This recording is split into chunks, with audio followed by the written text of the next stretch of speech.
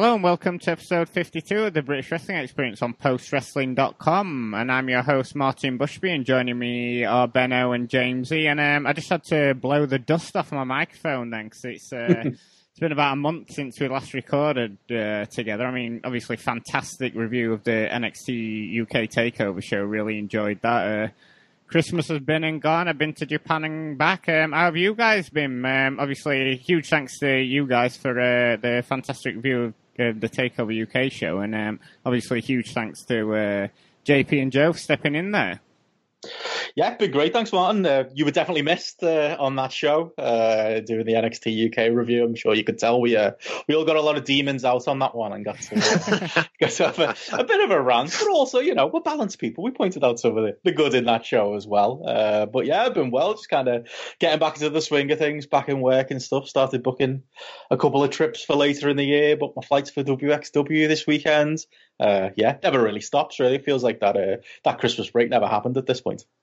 Oh, well, now I can't believe we're nearly into February already. It's like, you know, you're getting old when you're constantly going on about, well, that went quick, didn't it? And blah, blah, blah, whereas everything seems to drag when you're a teenager, doesn't it? When you've got school and everything. But, yeah, I mean, just wanted to say, like, I had an absolutely fantastic time in Japan. Obviously, huge thanks to WH Park, the King of Tokyo, for being, you know, a fantastic guy, ticket getter and all around top bloke to hang around with. And obviously it was great hanging around with John and Way, and then all the friends that they recruited over the time. And yeah, it was just a brilliant time. Ribera Steakhouse, 4 shows, Wrestle Kingdom. I mean, I know it's been a bit controversial saying which was your favourite Okada match of the weekend, but I've got to say, watching Okada Ibushi live, I was just like, because the jet lag didn't really affect me until like a couple of days in there, and then sort of like midway through the Wrestle Kingdom show before Hiromu and Will Ospreay, you know, I'm not going to say I was dozing or anything, but I was starting to feel the jet lag hitting me. Then,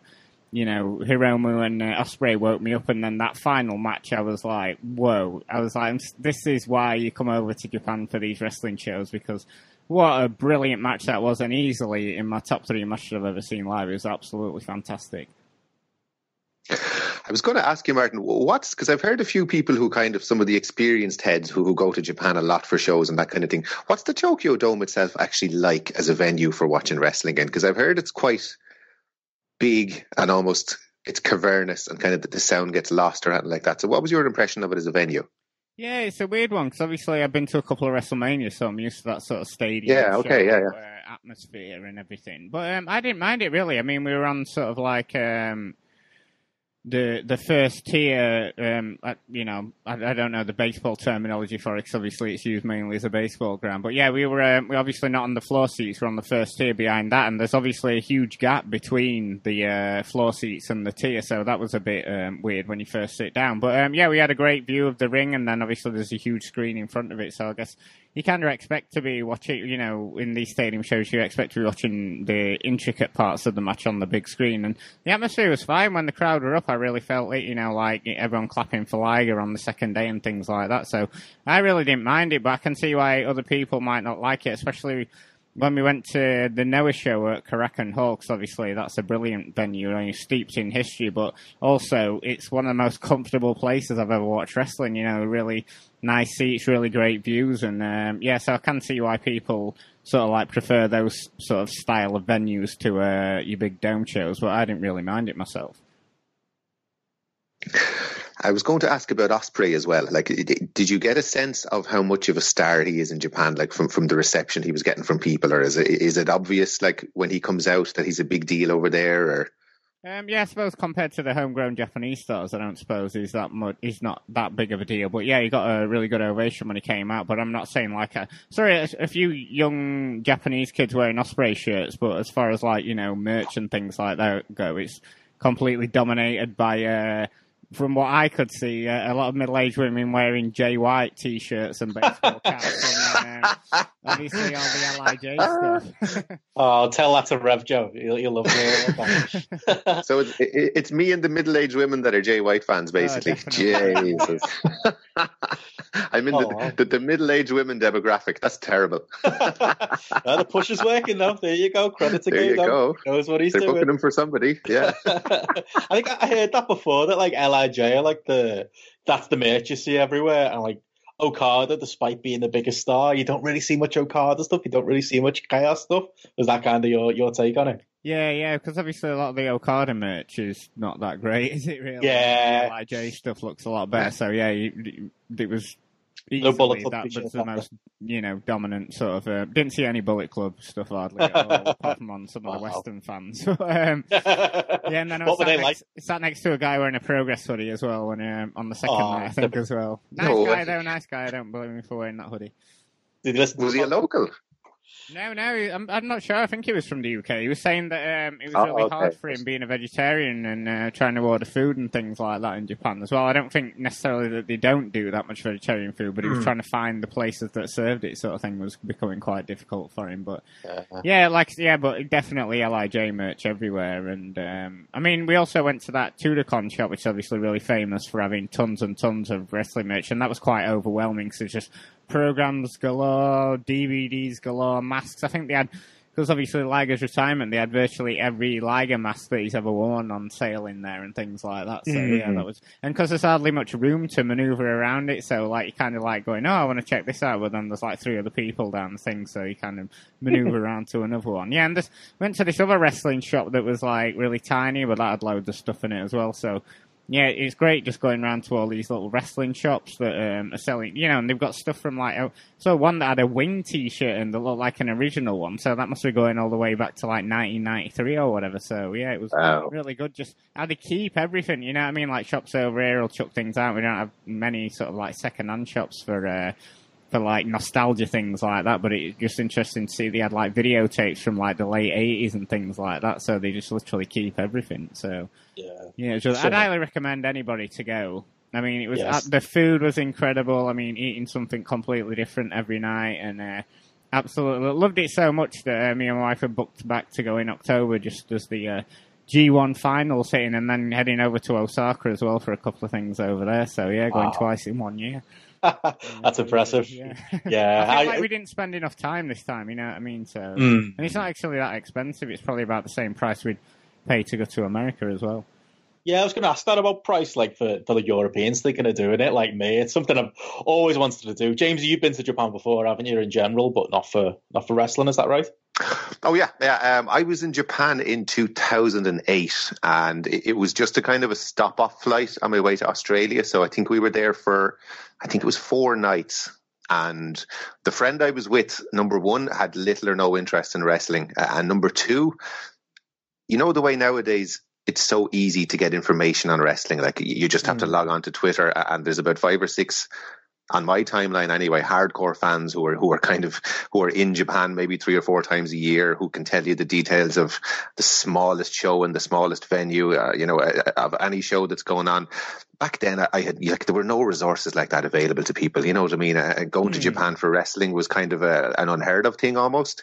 And like, to be honest, back in 2008, it was basically a drinking holiday. So like, I remember, and it coincided with Patrick's Day as well. That was the other thing. So you can imagine two paddy, and there was a Paddy's Day parade in Tokyo as well. So you can imagine 2 paddies arriving over into Japan. And one of my big regrets is not making more of an effort to kind of seek out wrestling. We did go to the Tokyo Dome, and I did get to see a few posters in the foyer of the Tokyo Dome, but that was about as close to seeing wrestling or seeing anything wrestling based, and it's always something I regretted, but it's a wrong that I very much plan to right at some point in the future. Once my kids are old enough to get on a plane and go over there, I think we might have to plan a family holiday to Japan, and definitely some wrestling will be getting watched this time. I'd be looking to you to give me some tips, Martin.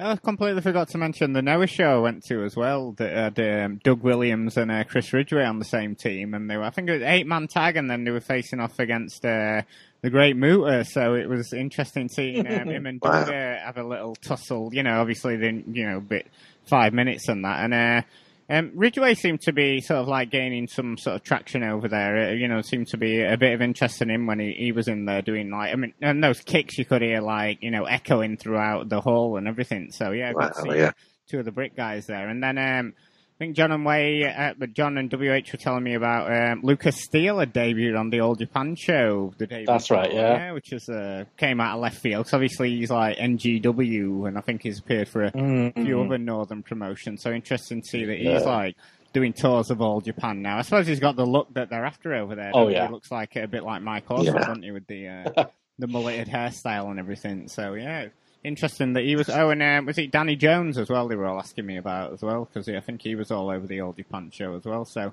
interesting to see that, like, Brits that, maybe we don't talk about a great deal or at all are sort of making a bit of headway in some of the small promotions in Japan as well. Oh, definitely. Like Lucas Steele's one. Like I wrote the one to watch thing about him in Fighting Spirit Mag, and when I was tasked with it, I knew the name, and that was about it. And I did a bit of research on him. Obviously, works North, works NGW, wound up doing WrestleGate as well, which I think was his pathway through to get into Japan. But the tapes I watched of him is just, you're right, Mike Awesome crossing with Davey Boy Smith. I think that's what if you picture that image in your head, I think you end up with Lucas Steele. But I think it was described to me that maybe he got in with not the wrong crowd, but not the trendy crowd. He's in with the Nathan Cruz lot doing the Alex Shane bookings and doing the camps and learning that way, which is kind of not the the hip way that us hip kids will talk about on these types of podcasts. But it does make you a top pro, as most of those guys would probably say. So probably shouldn't be a surprise he's out there. Yeah, from the reports I heard, it sounds like he was killing it. He's a big lad as well, so I could see him fitting in really, really well in the Japanese scene. Yeah, definitely like a monster heel in that style of sort of like the old school guys from the 80s and 90s. You can see him fitting in well there, definitely. It's going to be an interesting thing for us as a kind of a European and a UK podcast kind of to keep an eye on Japan, I think, in 2020, because it's almost as if more and more wrestlers are looking to go there to kind of gain experience and to improve rather than staying in the UK. Like if you think about the list of people in the last while who've been over there or who are planning to go over there in the next few months, like obviously you've got Chris Brooks has decided he's going to go there for most of the year. Drew Parker's been doing really well in Big Japan by all accounts. Medusa Complex are over and back the whole time. Who else was there? Wasn't Martin Kirby was in Dragon Gate there towards the end of last year? He's gone back as well. I think he was over in Dragon Gate for about 3 months, and then he's gone back for another tour again. I saw Lena Austin there. It was announced on the last Pro Wrestling Eve show that she's going to do 2 weeks in Japan. We've had Martina has done 2 good stints in Japan in 2019. She was on the Stardom show I went to, Martina. Yeah. So I think basically we're going to have to enlist W.H. Park as our fourth kind of man on this podcast, and he can be our roving reporter in Japan because the way some of these Brit Rest shows are going, we won't want to talk about them. Maybe we'll just have to start talking about Japanese wrestling the whole time. It was funny with Martina on that Stardom show, because the Stardom show was in can't remember what it's called now, but in like a warehousing venue in Tokyo, and one of the warehouses is just used for wrestling. I imagine it's a lot what like Fight Club Pro use in Wolverhampton, like just a big old warehouse for wrestling. So really great venue.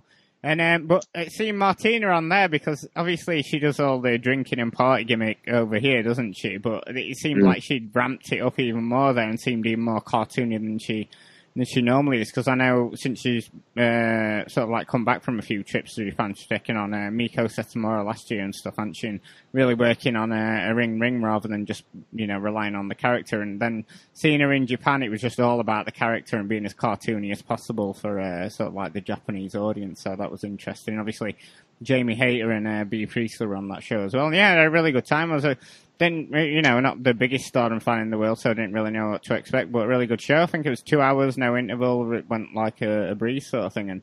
And I think I noted that I think WH and John were talking about it, that a lot of these smaller shows are selling out as well, despite going up against the sort of bigger New Japan shows. So.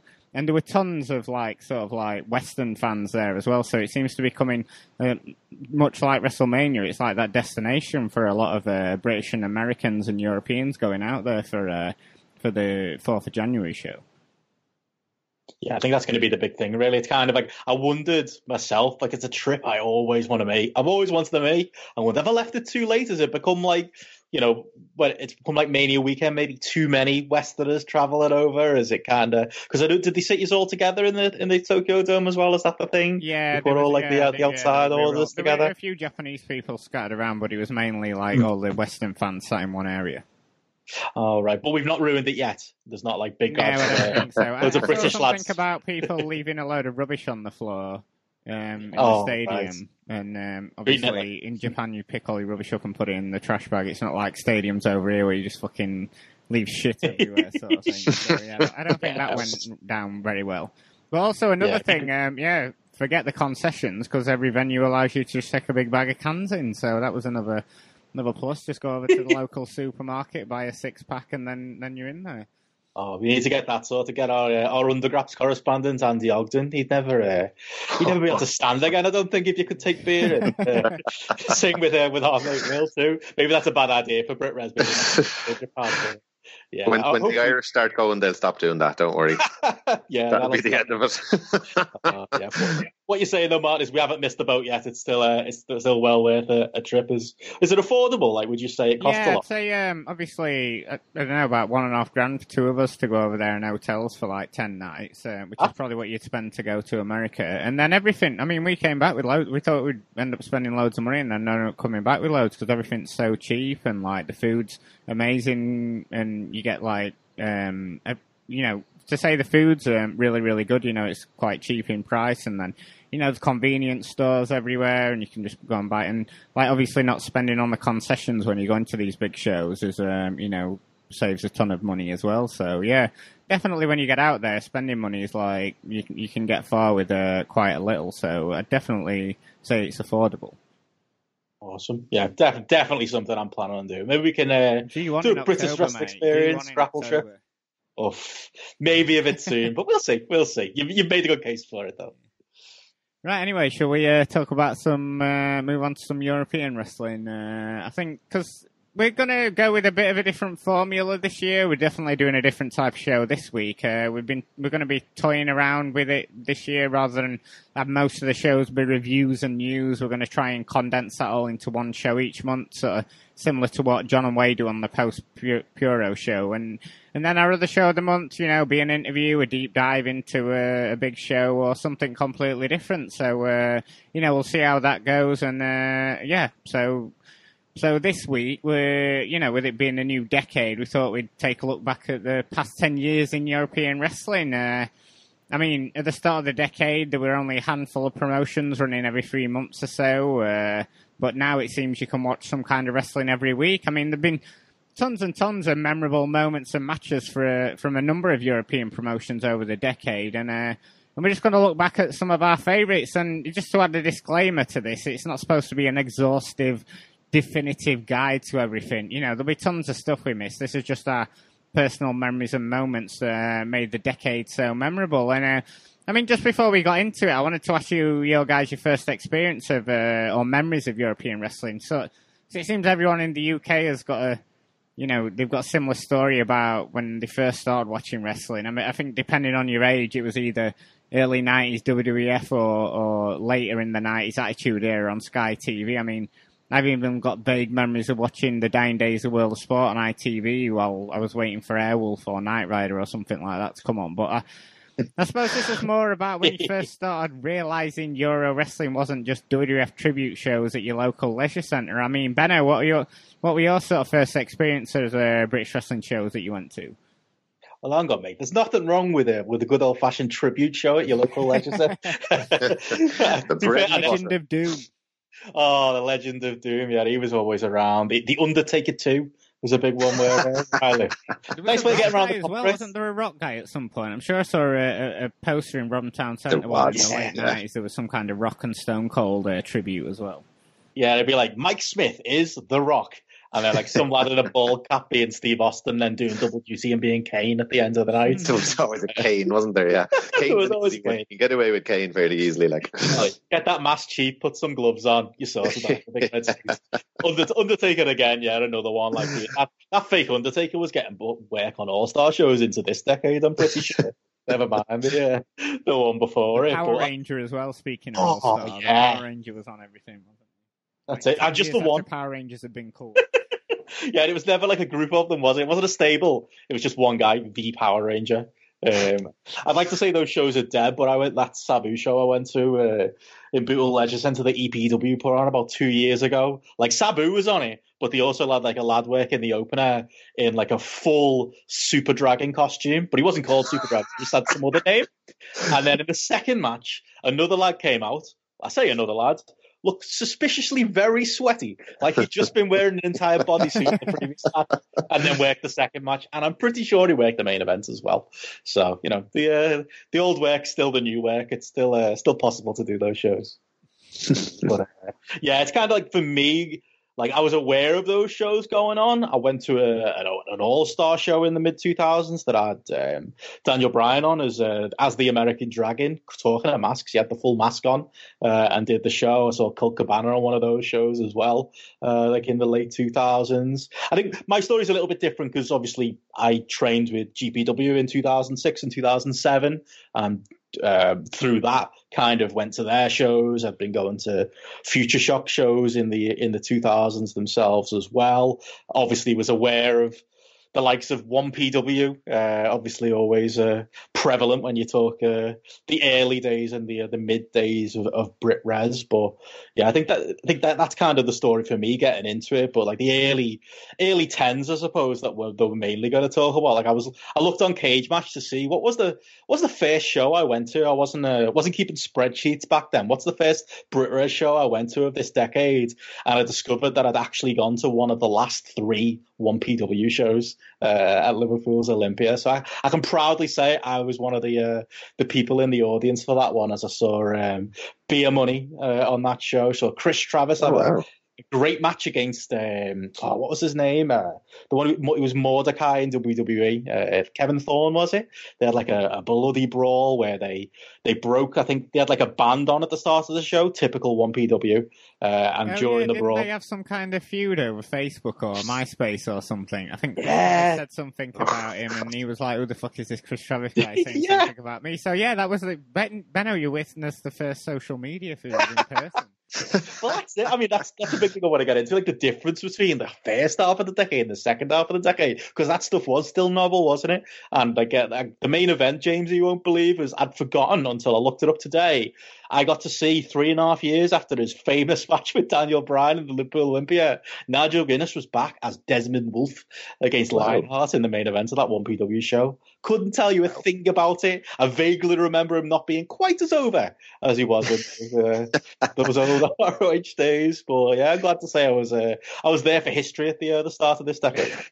Do you think he even remembers being in the Olympia after what happened to him on the night with Danielson? I don't think he probably walked in going, I've never been in this building before. And again, he's a different man. He was Desmond Wolfe, so completely different character there. Danielson, every time he goes back to Liverpool Olympia, is like, "Oh, this is where that twat threw that bottle at me after all."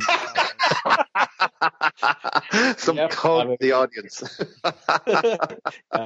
Freeze the audio and you'll see Joe with Grapple Spotlight launching a bottle, very unhappy at Daniel Bryan beating our local hero, Nigel McGuinness.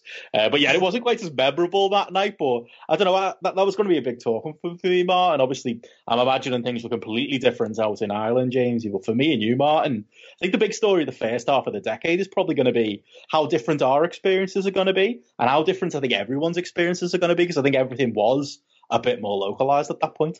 Yeah, because I think, obviously, my first sort of like non-WWF show was International Showdown, but obviously that was in 2005, and then I've been reading Power Slam for years and years, and even when I'd sort of like gone off wrestling, I was still buying Power Slam every month to try and keep up with everything. And then obviously the Wrestling Channel opened my eyes up to the likes of AJ Styles, Chris Daniels, and, you know, Ring of Honor and things like that. Yeah, and it was, I used to go to a lot of the early 1PW shows. I think they were sort of like the tail end of sort of like, I think they might, 2007, I think they probably started. And obviously it all went to shit, didn't it? Owing fans money, leaving a bad taste in people's mouth. But those first few shows, they ran in Doncaster Dome, you know, around 1,500 people, stacked to the gills, obviously, with the American stars like AJ Styles, Loki, Austin Aries. Those weren't being flown in every month like they are these days. You know, it was few and far between when those guys were coming in. So having that down the road for me, and at the time I didn't care that it was all Americans. You know, there were a few British guys like Jody Fleisch and Johnny Storm on the undercard, but at the time I was just interested in seeing the imports. I mean, it all went to shit, obviously, you know, after they announced the Great Muta and the cash ran out and, you know, cancelled shows. I kind of lost interest and didn't really carry it on. So it's interesting to hear you went to one of the one of the last shows. I didn't even know that show had taken place, or maybe I did after reading the 1PW book with beer money on it. Because I even carried on running from one forum or another until 2011. Did they? I'd not realised. Yeah, that Danny Rod guy was running them, weren't he? And I think their last show was after Shawn Michaels' retirement, and he was coming in to do a Q&A, but that all went tits up. And I think people are still owed money to this day, but. I think, Benno, for that early period, and certainly with the 90s as well, I think fans were just really soured on BritWres, weren't they? They were sick of promotions promising the earth and hardly ever delivering and running off with fans' money in a lot of cases. And it just got to the point, didn't it, where people were just shrugging their shoulders and going, oh, it's just BritWres. Yeah, I think that's it. I think in the 2000s, you went to the International Showdown that we were both at and sadly didn't meet at. But, there were a few of those super shows in the 2000s where I think the travelling fans' attention got grabbed. Jamesy Make flying over from Ireland for the ROH shows, that type of thing. They were there, but they were few and far between. And then when 1PW came and went and kind of, again, left a sour taste in a lot of people's mouths, cost a lot of people money and owed a lot of people money on the way out and just kind of sullied things. Yeah, it was a weird, fractured situation, I would say BritWres was in at the first part of the decade. And I think it was fractured to the point where I think we were all in our own silos. Like a podcast like this would never have worked back then, or at least I don't think it would. Because I'd be talking about going to GPW, in the Northwest in Wigan and Future Shock, and I'd be talking about going to Infinite Promotions in Liverpool, and you'd be talking about what was going on around Sheffield Town at that time. Fuck all.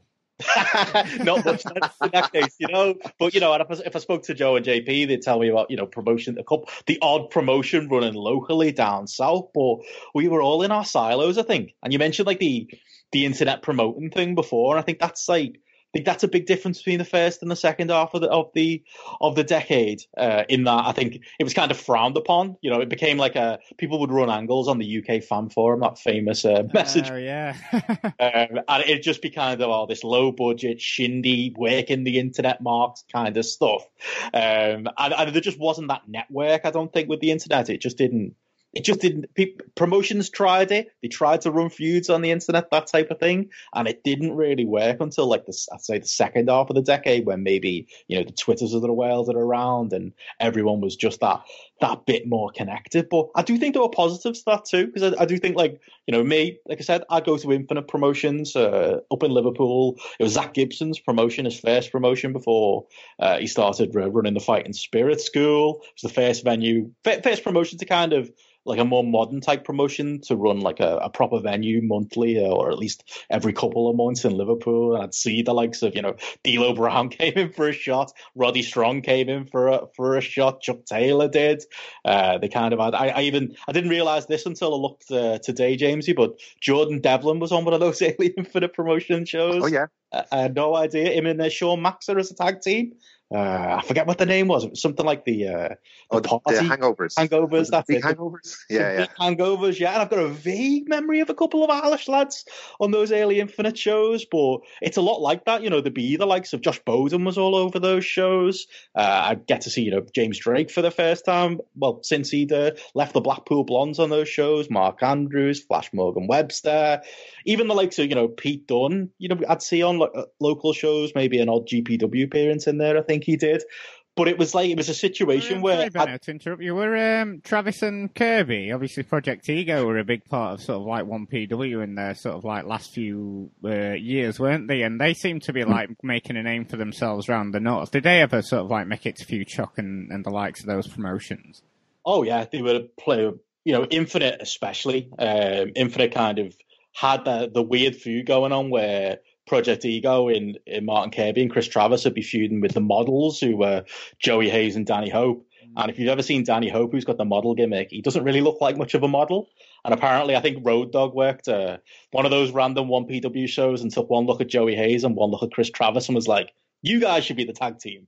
But they'd always feud against each other. And that match was like a very common match around that time, especially in Infinite. But yeah, there was loads of names like that, even a Wild Boar, names that like I until I've looked back on it, oh yeah, I did see those guys early on. Oh yeah, I did see getting to see, you know, a Haskins or a Mark Andrews or a, you know, even, like I said, even a Pete Dunne work and a Devlin work at that local level. And I think it was kind of good because I think it was really what allowed us to get the boom we got in the second half of the decade, because it allowed them to work local shows where, yeah, someone like me was there, but there wasn't, you know what I mean, like this closed, like Twitterverse where everything the Do Not Resuscitate guys do, like pretty much someone's going to see. It's going to make tape, you know, with exceptions, but you know what I mean? They didn't really get that opportunity. It's not that 5-year run that, you know, a Haskins got, that a Mark Andrews got, of working all these regular shows, getting all this work, developing as a wrestler, but doing it kind of in quiet to the point where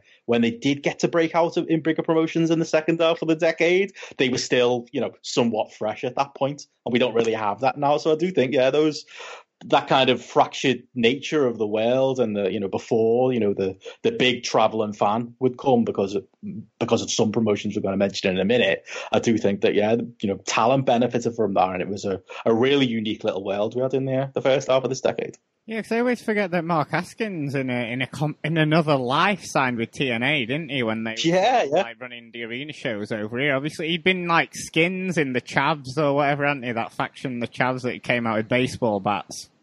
Yeah, well, I've never seen a Chav with a baseball bat, but anyway. Yeah, and then when he was, you know, more as a high flyer and everything, weren't he? And he was in his early days, he was with TNA and even doing like tours of Dragon Gate in Japan and things like that. I think he might have been the first foreigner that one of the first few that Dragon Gate fetched in. Certainly him or Paco or whatever. So yeah, I just remembered actually. You were talking about Road Dogg backstage at 1PW. I remember Sterling James Keenan was obviously a big part of 1PW, obviously now Corey Graves on WWE. I'm sure there was a story in the book, or someone told me that when they brought Ric Flair in to do a Q&A and he went backstage and he sort of like looked at Sterling James Keenan, Corey Graves, and he was like, "That's your champion, really?" Wow. And look where we are now. I know. But yeah, like, you forget that though, don't you, that those guys got that kind of work. Like Haskins, you know, he did kind of get that breakout. He obviously did a bit of work for Dragon Gate as well. I was at that Nottingham show from Dragon Gate UK that I think he was on. I think he was teaming with Marty Scurll at the time. One of the first times I'd ever seen him in full-on Party Marty mode. Back before oh god, the tan, yeah, before he regenerated and that was take me out, Marty, yeah, bloody hell, yeah. Even Castleford as well during those days of Dragon Gate UK, because obviously they were running into 2014. It was like Shingo was all over those shows, wasn't he? And then Pac before he signed with WWE and everything. I mean, got some of those shows on DVD. Sadly, never made it down to any of them, but they were cracking shows then, weren't they? Oh yeah, I mean, I only ever made it to the Nottingham one, and it was one of the first. Again, you know, they were similar to the super shows in the mid-2000s. They were the ones in the early, you know, 10s where I would see, you know, my fans I know off message boards, or fans I know that are traveling. You get a lot of traveling fans to those kind of shows. And yeah, I get to see Shingo in the main event, I think against Susumu Yokosuka. I think that was the main event of the Nottingham show I went to. And then obviously, yeah, on tape, there were some classic matches as well there in that first half of the decade. Like we both said, I think before we came on air, Martin, like I didn't really count Dragon Gate UK as part of this decade, but it was. It's a shame it's gone, to be honest, because yeah, I could imagine that to done business in the second half of the decade. Oh yeah, definitely. If you imagine they ran their last show in 2014, and then you imagine how much business they would have been doing in sort of like 16 and 17, it would have been huge for them. But obviously it wasn't to be. I think my first sort of like British show of this sort of like period that we're in now was sort of like from one of the promoters, and there were two of them that sort of like were fans of 1PW and then looked at what mistakes they've made and sort of like, and you know, get an input, put him on the poster, and then bring the casual fans in, but then use that as an opportunity to get over the British talent without spending as much money, like your Chris Travises and your Joey Hayes. And Southside and Preston City Wrestling, because my first show, 2014 Southside Speaking, and I'd originally gone to it because Prince Devitt was on his sort of farewell tour from the UK before signing with WWE, and that was my first time seeing Ospreay, Pete Dunne, Kaylee Ray, Chris Travis, Martin Kirby. Yeah, fantastic show. I mean, Yeah, so, because obviously Fludder and Ben Hall, they've been big fans of 1PW and sort of like seeing that, and then I think even Fludder said in an interview once that he sort of like wanted to carry on those weekenders of, just fans getting together for a weekend of wrestling and carried it on with PCW. I mean, obviously, me and Benno talked at length there, James. What was it like over in Ireland, sort of like in the early 2000s? Well, it's actually very interesting because, like, we had this weird little mini boom in the middle of the previous decade. So, kind of in the mid 2000s, we would have had Irish Whip Wrestling, which kind of exploded on the back of the Wrestling Channel, which was based in Dublin. So we had Sheamus and we had Drew Galloway and Stu Bennett and all those guys over here on a regular basis. And like the Irish Whip Wrestling flew in all kinds of people. Like I can remember seeing people like AJ Styles, Christopher Daniels, Chris Sabin. You'd have the kind of the indie darlings of the time being flown in, but then you'd also then have the ECW guys. So you'd have Rhino coming in, you'd have Raven coming in, you'd have Sandman coming in. I believe the CZW title was defended twice in one day over here at one point, possibly on the first ever Irish Whip Wrestling show, which is a great little bit of trivia for anyone that doesn't know. I think it was Zandig and Justice Payne or something like that. Now, I didn't see that show, but it was something I saw on Cage Match when I was kind of doing my research earlier. And they kind of, so as I said, we had that little boom in the previous decade, and they kind of muddled along for a while.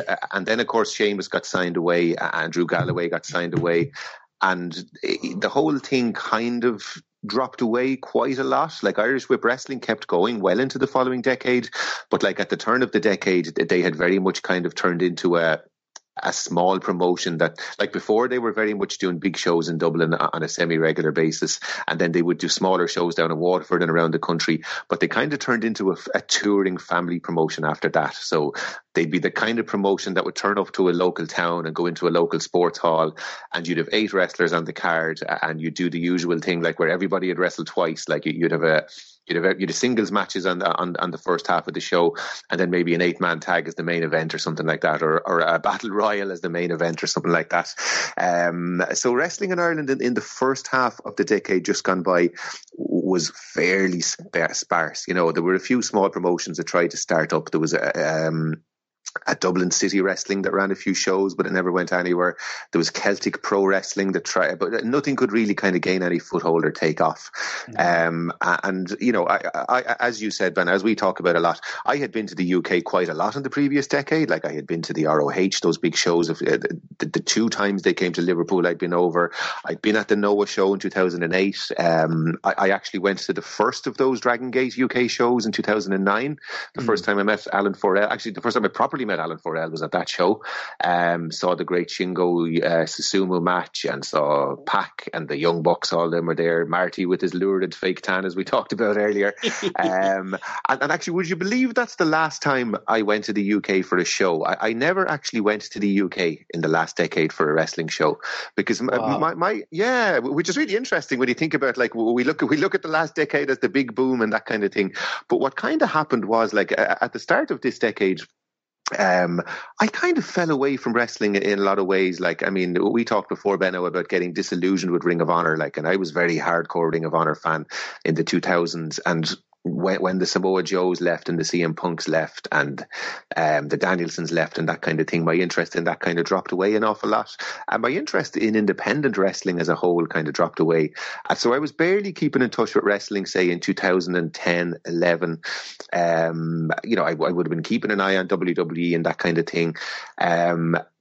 And then kind of, it was when New Japan kind of picked up. I suppose New Japan kind of replaced ROH for me. And that's when I kind of got back on the internet and started taking an active interest in wrestling again. And you mentioned, Martin, there about Fergal Devitt and that kind of mini tour he did in the UK, kind of between leaving New Japan and signing with NXT. And it was him kind of like, because we would always have been very proud of Fergal over here, and he's somebody we would have kind of kept an eye on, you know what I mean? The fact that there was an Irish wrestler in New Japan, you know what I mean? So even back at the end of the decade when he was starting off as a junior, we would have always kept an eye on him and that kind of thing. So when I kind of saw that suddenly he was doing shows in the UK, and I was kind of thinking, God, there's still wrestling in the UK. It had just kind of dropped off my radar completely. And it was that that YouTube show that Progress put out, I think in 2014, I think it was chapter 13, that there was a few kind of technical glitches on the show, and they decided they'd put it on YouTube for free. And I saw that he was on that show, and he was wrestling Zack Sabre Jr., who was someone I would have heard Alan Forel kind of raving an awful lot about. He was always Alan Forel's guy from a long way back in that decade.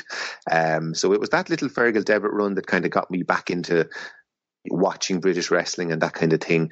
And that was 2014. And then at the end of 2014, OTT started off, and I started going to those shows, and it was kind of through seeing guys on, like, Will Ospreay would be announced, you know what I mean, for an OTT show, and I'd kind of have seen little bits and bobs of him on Progress, started digging a little bit deeper, and before I knew it, I was up to my neck in wrestling again, you know what I mean. And by 2015, 2016, I was completely in on the whole thing again, you know what I mean? And I was following everything online, and I was on Twitter, and I was, you know, sure. And at that point, I suppose, you know, I was also married and had kids. So my opportunity to kind of fly to England were vastly reduced after that, you know what I mean? But it got to the point then in 2015, 16, when OTT were bringing in all the kind of the big stars anyway. So like, I was getting to see Chris Hero in OTT in 2016. I was getting to see Marty Scurll. I was getting to see later on the Young Bucks and the Elite and Kenny Omega and that kind of thing. So I never really felt that compunction to kind of fly over to the UK when I kind of was getting wrestling on my own doorstep, you know. So that's kind of I've kind of had an interesting decade where it's kind of gone from almost dropping off completely to kind of, here I am kind of talk at the start of a new decade. Here I am doing a podcast with you guys and that kind of thing. And it's funny the way the world works, and it's funny the way things happen kind of when you think back on it, you know. Yeah, I think it goes back to what Benno said about, you know, everyone being sort of like more connected, because obviously, you know, at the start of the decade, that's when sort of like Twitter arrived, and everyone started getting broadband, and, you know, everyone started getting internet on their phones and things like that. So, yeah, it's just, and that obviously benefited the wrestling scene massively. You wouldn't have nowhere near as many sort of like bigger promotions and promotions that were able to sort of like stream their products to the world and things like that. And that's just what the promotions from the late 2000s were missing out. And I know some of them sort of tried little things like putting shows up on YouTube, but that was before, you know, people were sort of like all over YouTube for things like that, and it was hard maybe to get the word out unless you were advertising in Powerform, which I can imagine is quite expensive. You know what I mean? Yeah. Do promotions even poster these days, and, you know, the bigger promotions? You can't imagine, you know, sort of Glenn Joseph running around London putting posters up on bus stops, can you really? They should, though. I mean, I would always say, like, RevPro really should with some of their absolutely. But it has changed, though, where, imagine that. Like, if in, like, the early 2000s you tried to run a show and just purely advertise it on the internet, which at that time, again, would have meant a thread on the UK fan forum and maybe some, I don't know, MySpace posts about it, it probably wouldn't have worked, would it? Obviously, Facebook was around as well, but I think it does tell you like a big difference between, you know, then and now. And I think the other thing is, like, I don't think the early 2000s shows, we didn't have, you know, cameras are cheaper now, aren't they? Production's cheaper. Yeah. You know, we make fun of the Progress presentation now, but, you know, the nice little filter they throw on their shows and the cool look at it was a big part of what got them over. And we didn't really have that in the early 2000s. Like, you know, PCW for one, you know, you mentioned before, Martin, about, you know, the flying formula, and they were a big proponent of that. They were, you know, in the Northwest, for me, kind of the big promotion that would bring in your big imports. They'd have, like, say, Goldust on a show, but it meant the likes of Chris Travis could do great work on the undercards. It meant that, you know, a Lionheart or a Bubblegum or, you know, an El Ligero could get in there with a low-key. Matches like that could happen on the show. I remember a really great Lance Storm and Martin Kirby match that was incredible live, and Lance Storm raved about it on his own podcast, but it just didn't really translate to VOD because I didn't think that the production was quite at that level yet.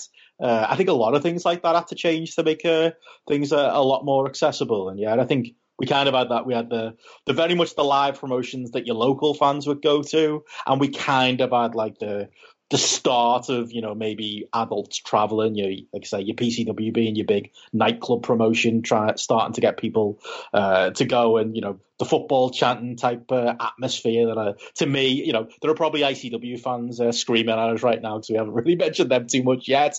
You kind of get the credit for that, but I would say that kind of, for me, at least from, my Northwest eyes, the first time I saw all that happen was in early PCW. And again, there's probably IPW UK fans or people who are very, into their local scene somewhere down south where they start to see those things taking shape. But yeah, it was a very much a fragmented atmosphere. And again, without the internet and without maybe, the tech that we've taken for granted in the second half of the decade, it wasn't really, the wrestling that we had maybe didn't quite translate to that more clued in and worldwide audience. Yeah, I mean, obviously, these promotions and Progress and Red Pro and that's really started taking off in 2012 to 14, didn't they? And you have got to shout out Preston City Wrestling for realising nightclubs were a perfect venue for wrestling. Oh, yeah. So obviously you've got the built-in lights, a built-in sound system, bar already there, and, a lot of people sort of like praise Progress for that, but it was definitely PCW. Their first show in 2011, they'd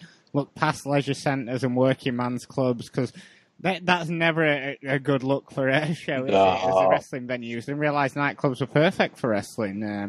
You brought them up there, Benno, and ICW, and, they were sort of like the first quote-unquote boom company in the UK, weren't they? They've been running shows since 2006, believe it or not, but, it was around 2014 that people started really taking notice because the BBC produced that documentary about them entitled Insane Fight Club that was different because it wasn't your usual mainstream media look at wrestling and going, oh, it's all fake, isn't it? But in fact, just follow Mark Dallas around, a few of the wrestlers as they built up to one of the biggest shows. And obviously Grado was all over that show, one of the main stars of it. And, in subsequent years, he became a household name around Scotland. And, I think they just really captured people's attention north of the border. They went on to have that huge Drew Galloway v Grado title match in 2016, and then the year after, to around 6,000 people to the Hydro Arena.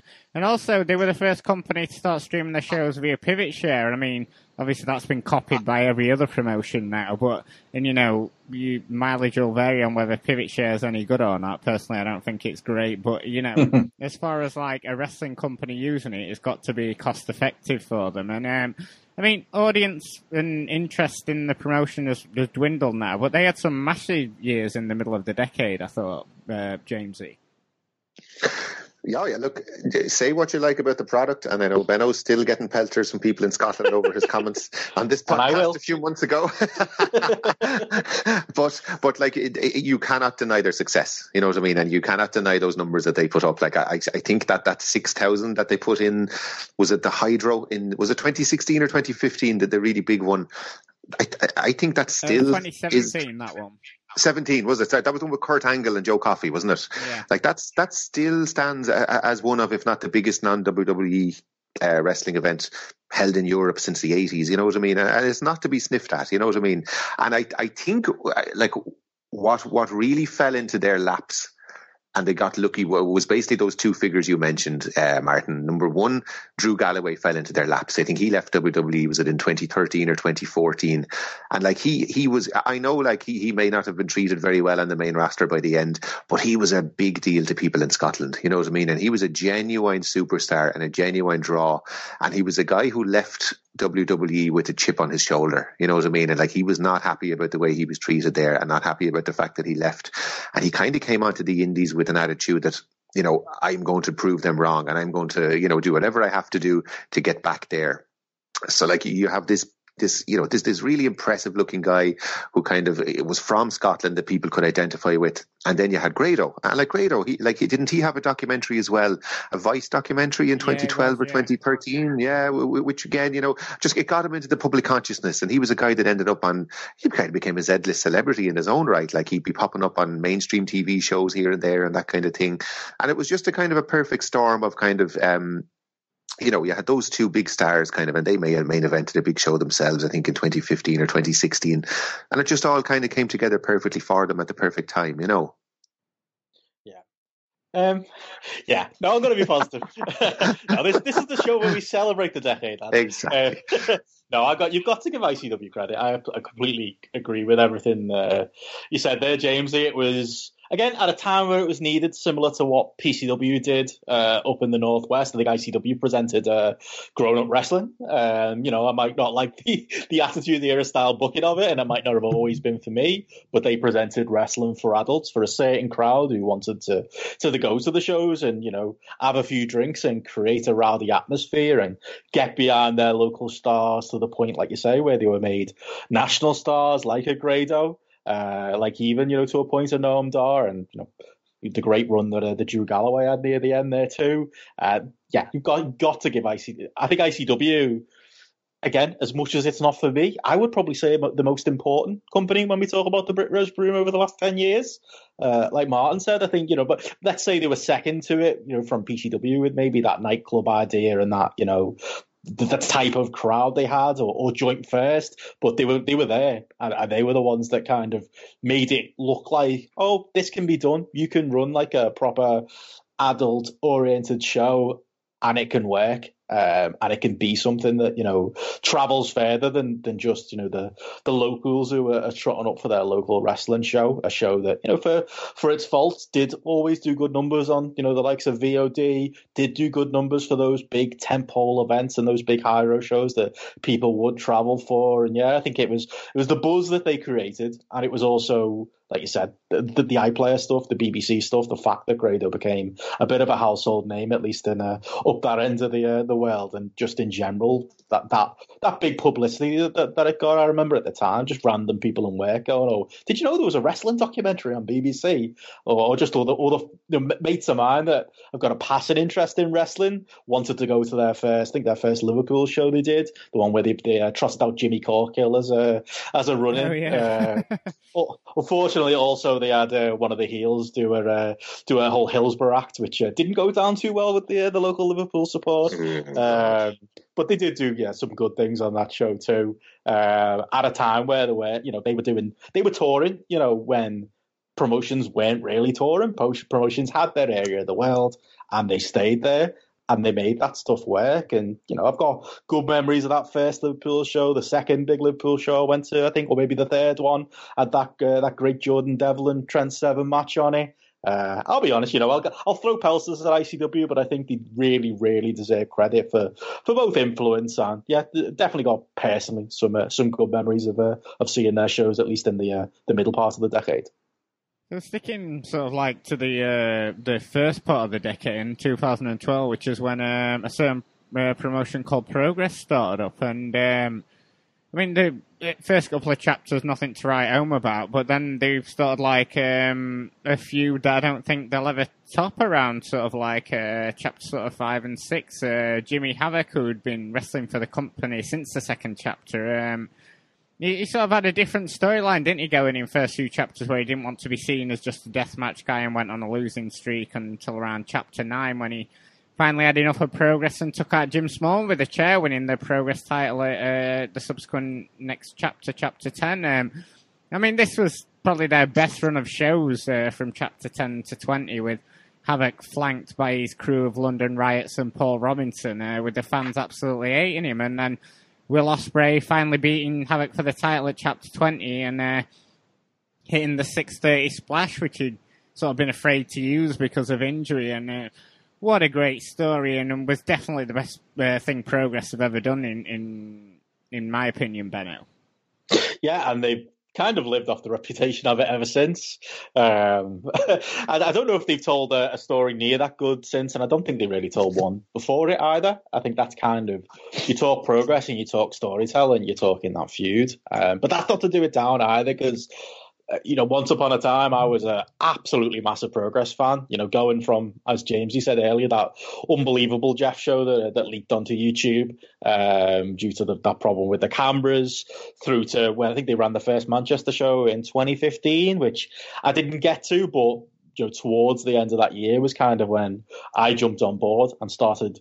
I'd seen the Jimmy Havoc Dexter videos just shared about on Twitter and the like, and was aware of the promotion, aware of this Will Ospreay from maybe some exposure at Rev Pro too. And I do remember like binging towards the end of, maybe the middle towards the end of 2015, Progress pretty much from the start. And I remember it being, at first, those first early days in the garage didn't make for the best VOD atmosphere, but once they really found their footing and got going, which kind of was around that unbelievable Jeff area and right in the midst of the maybe the bits of the Ospreay Havoc feud as well, you could say, it did. Unlike a lot of the Brit-Res in the first half of the tens, I think this was, and unlike some of ICW stuff, this was wrestling that really, I thought, translated to you watched it and you wanted to be there. You wanted to be there in the ballroom. You wanted to be a part of that atmosphere. Like, James, you will always remember with the old, in the mid-2000s on commentary, Gabe or Jimmy Bauer would always go on about, if you really want to experience this atmosphere, you've got to be here live. And you get that feeling watching those DVDs thinking, I wish I was there. Yeah. And I had that same feeling watching those, maybe chapter 10 or so on Progress shows and watching the Ospreay Havoc feud kind of take shape. And watching that World Cup that they did that time as well, and just seeing the Paul Robinson Ospreay kind of team fall apart, all of those little strands, and just that overall presentation of the package, the incredible music that they used, and they weren't the first promotion to use real music, but I would say to his credit, Jim Smallman always had a good ear for a banger of a theme song that added to it. Like I say, that just the way the VOD was presented, although Pivot Chair has its problems, it did look cool. It looked like a cool place to be, and yeah, I was bang into it in those early days. And it watching that VOD convinced me to make the trip down to Camden for the first time at the very tail end of 2015 into 2016. And yeah, they really were. I think they were striking. I think while other promotions like ICW would maybe put the formula together, and there've been other promotions doing an adult presentation, I do think there was just something different about Progress that felt like its own contained universe, and they did a lot of those little things right, and it felt like a professional but alternative wrestling promotion worthy of you following from month to month rather than just turning up when they're at your local town hall. Yeah, I think obviously you brought it up then, Benno and James, he fetched it up earlier. They've certainly dragged a load of eyes onto them with that unbelievable Jeff show on YouTube, didn't they, Jamesy?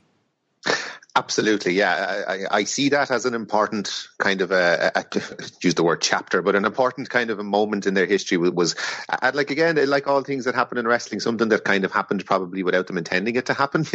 There's a mess up with the quality, and they put it on YouTube. And I think even they themselves will talk about that being a kind of a moment where they suddenly became bigger as a promotion, And I would echo everything that Benno said there. For me, what they were like, and I did watch a lot of that early stuff kind of in retrospect, looking back.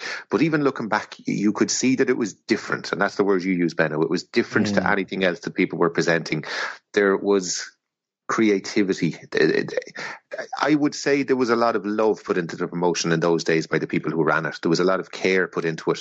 I think they deserve great credit as businessmen for really taking small steps at the start. You know what I mean? As you said, those first 10 chapters don't look brilliant on VOD, but it was very necessary for them to run a small venue at the start and just kind of gain a foothold, you know what I mean, and just to get started. And they deserve credit for walking before they could run. They never got greedy, you know what I mean. They took their time, they built up the fan base, and then they went to the Electric Ballroom, and they still have pretty much sold out every single show they've ever done in the Electric Ballroom, you know what I mean. And that's, again, we give them pelters and we slag them off a lot.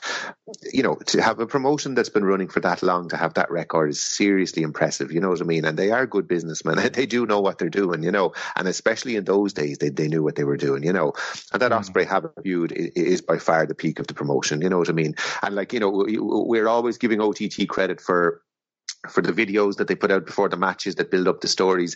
In fairness to Progress, they were doing that quite a long time before that. Those really, some of them fell flat and some of them were a bit cringy in hindsight, but they were doing those Jimmy Havoc videos, those ones where he's kind of taking off Hannibal Lecter and that kind of thing. And, they were trying things that were different, and they're doing everything they could to kind of promote themselves and get their storylines over. And, I think progress, and I'll just take a little step back to what you guys were what you were saying earlier, Benno, about that generation of older wrestlers who by 2015 were seasoned and were ready. the Martys, the Haskins. Like Zach had been wrestling for a long, long time by then. You know what I mean? So on chapter 1, Progress are straight away able to put a main event on. What wasn't it? Zach and Marty in the main event of the very first chapter. You know, straight away you can put on a match with two kind of good hands where you know you're guaranteed a good match. And I remember I was reading the cage match of that chapter 13. And who's on that show as well? Only Pete Dunne in a Natural Progression Series match. You know what I mean? So you had this beautiful combination of those veterans who had kind of paid their dues on the indies over the Baron period and had done the camp shows and had kind of worked on their gimmicks and were ready to kind of main event the shows. And then underneath that, you had the attack guys. You had, Pete Dunne and Mandrews and Flash Morgan Webster who were hungry and were, they had locker room leaders and they had those older guys kind of ready to kind of, show them the ropes and that kind of thing. And it was just, we talk about when there's a boom, you need a lot of things in place. And the talent was there. This boom wouldn't have happened unless the talent was there. And at the core of the whole thing, you can strip away all the promotions and all the promoting and all the business. If the talent isn't there, a scene doesn't rise. And it's the same thing that's happened here in Ireland in the last few years.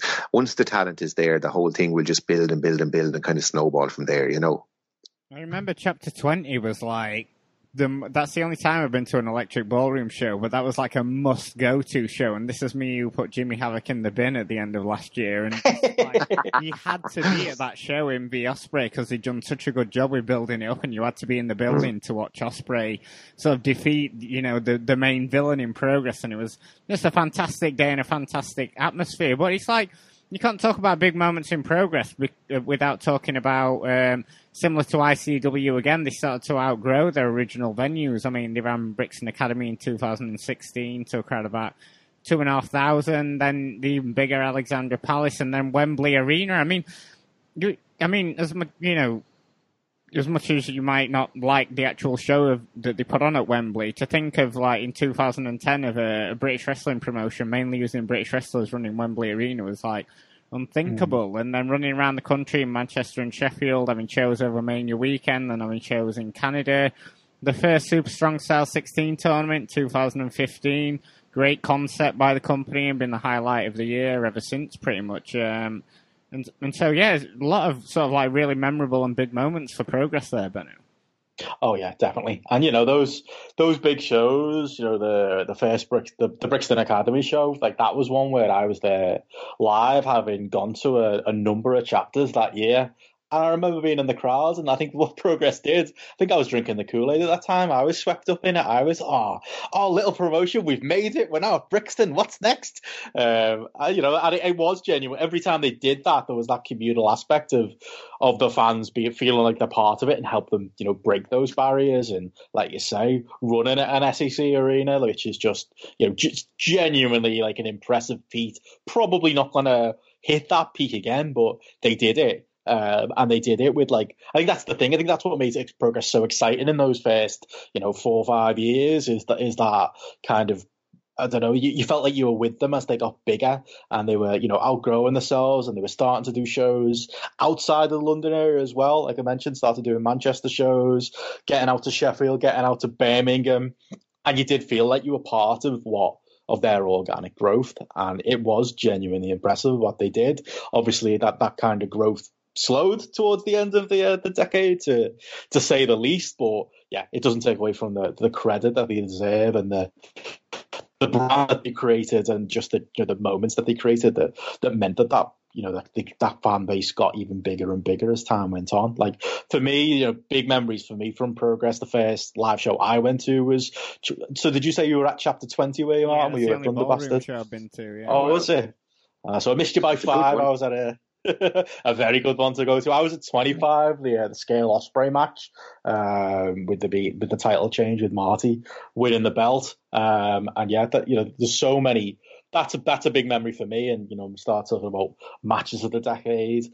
Maybe that one, or maybe the Rev Pro one might pip it. But they'll definitely be up there in the conversation with me. And they've had loads of those moments. Like I said, wish I'd have been there at to get to see Ospreay and Havoc again, as someone who doesn't like Jimmy Havoc either, Martin, at this point. But that's a great moment and match, and there's been loads of them, throughout time. The big, the British Strong Style kind of push in their era of Progress. Obviously, that came almost out of necessity with those guys being, snapped up by NXT UK and them initially making that part of the story that they were going to be leaving Progress with all the belts and they were going to be this rebel heel faction that kind of worked out but kind of didn't. But like that growth during that period, the amount of people whose entry to BritRes was partly through NXT UK, but a lot through watching those guys on top on Progress, and it might be a period that towards the end we all soured on, but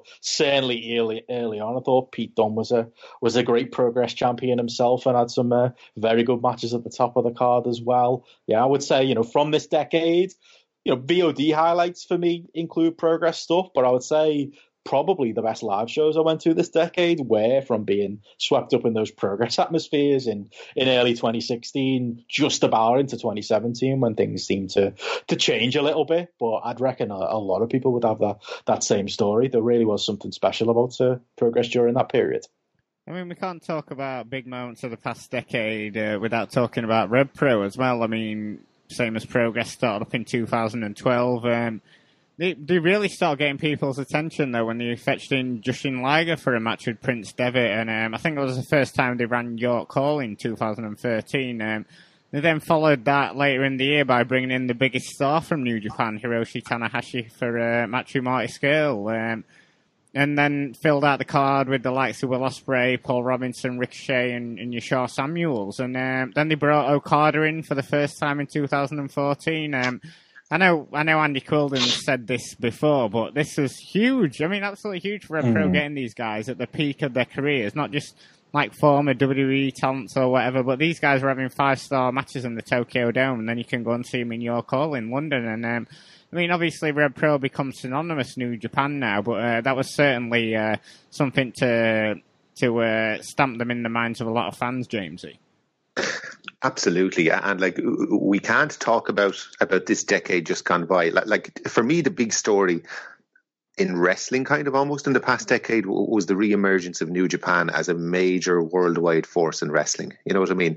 And again, call it luck, call it what you have, but the fact that there was a UK company, as that company was rising internationally, like, I mean, you kind of go back to Okada becoming the champion in 2012, and it's kind of been on an upward trajectory ever since then.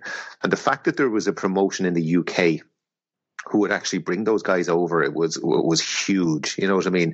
And the fact that there were two major companies, kind of say in England, in Rev Pro and Progress, that were completely different. You know what I mean? Like Progress were doing their thing and Rev Pro were there doing their thing, and they gave people something different, and like, it's kind of hard to believe when you look back at some of those cards, the matches that went on. You know what I mean? Like Summer Sizzler 2015, Nakamura against Roderick Strong. You know what I mean? When you think about where those guys are now 5 years later, you know what I mean? Big Damo against Ishii, and then on top of that, then you have Ospreay against Sid Allen, that 2 out of 3 falls match. You know what I mean? Like, it's amazing to look back at these cards. Uprising 2015, Tanahashi and Liger against Gato and Okada. Crazy, like Kyle O'Reilly against Kushida, which is, when you think now where both those guys are, you know what I mean? It's crazy.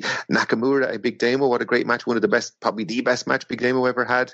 It's just incredible to think that, we talk about traveling to Japan, and like Japan doesn't seem that far away now, because traveling to Japan to see wrestling has become normalized. In 2015, it really felt far away, and it wasn't the done thing for people in the West to go to Japan to watch wrestling for the most part. But you didn't have to. You could get in your car, drive down to York Hall, and see genuinely, the guys who at the time were winning the Wrestler of the Year. You know what I mean? And that's an incredible thing to be able to say. You know what I mean? And yes, you can question the relationship sometimes now and the effect of it and that kind of thing. But at the time, to be seeing peak Tanahashi, to be seeing peak Okada in person, you know what I mean? To be able to do a meet and greet and get a photograph with these people, that's very special stuff, you know what I mean? And for this generation of fans, that's the equivalent of us getting to meet Kobashi and Masawa and that kind of thing, Benno, back in the decade before. You know what I mean? Like, it's the thing that, if this thing does completely die off and go away, they're the things people will look back and point and go, God, like, I met the best wrestler on the planet. I met the guy who was in the middle of that Okada-Tanahashi feud, maybe the greatest rivalry in all of wrestling. I got to see those guys live in York Hall. You know what I mean? It's actually, even looking back on those cards now, it's kind of mind-blowing, Yeah, because Rev Pro also tapped into that, sort of like similar to what Progress had done. Because I remember they put that Nakamura v Zack Sabre Jr. match up, I think 2014, and they put that up for free on YouTube, and that created a lot of buzz around it. And they were also hand in hand with sort of like Prince Devitt setting up the Bullet Club, and I remember they had some angles at the end of the show. It's sort of like Devitt just before he was about to leave WWE doing some Bullet Club stuff and that. And around that time, you know, all the fans were clamouring for the Bullet Club stuff, weren't they? So they were like well in with that, creating some buzz around them. And yeah, definitely that Nakamura v Zack Sabre Jr. match on YouTube, that definitely created a lot of new fans for Rev Pro, I think, Bennett. Yeah, that was one of the first matches I saw from Rev Pro, as well as during that 2014 period, and hearing people raving about this Will Ospreay chap. I think that Matt Sydal match was one of the shows that year. The AJ match, I think, was very early 2015. So I'd seen bits and pieces, and obviously they rose from the ashes of IPW UK, and I've been to a few IPW UK live shows in my time, and I've been hearing about this Rev Pro. You know, again, one of the first promotions I had some of my mates travelling down to go to, and my first instinct was, you're travelling for Brit Rev shows. Little did I know what was going on down there. The first time I travelled for a Rev Pro show was, you mentioned it at the top, Martin, the importance of New Japan and the Ospreay Okada match, 2015, Global Wars, wasn't it? That was just for me. I think I was aware of Ospreay. I was aware of Rev Pro. I'd been following BritRes for 10 years at that point. And I think in my head, I kind of had BritRes in a certain box of, it's fun to go to live, but we're not competing on the world stage. Yeah. And I just remember going to that show and kind of that, I don't know, maybe that pessimism from me being blown away. That same show, Nakamura against Marty Scurll. And, Marty Scurll isn't really known as a great bell-to-bell guy, I wouldn't say these days, but he can certainly go on his day. And, Nakamura has his days off as well. But as far as, keeping up with him from a character point of view, I remember, that was one of the first time I'd seen Marty Scurll as the villain, rather than with that horrific tan. Getting to see him there against Nakamura, it felt like he held his own as a character. It gets forgotten from that same night, but Tanahashi and some called Big Damo was actually the main event. And I thought Damo held as well. Tanahashi can work magic with Bad Luck Fale, so he was always going to be fine with Big Damo, but that impressed me. But I think, it was Okada Ospreay was kind of the turning point for me in my kind of thought on what BritRes could be. And obviously Ospreay was exceedingly raw at that point, and there was still plenty to go with him. But obviously Ospreay impressed Okada that night, impressed Gedo that night, led to him, getting booked in New Japan and them seeing something in him.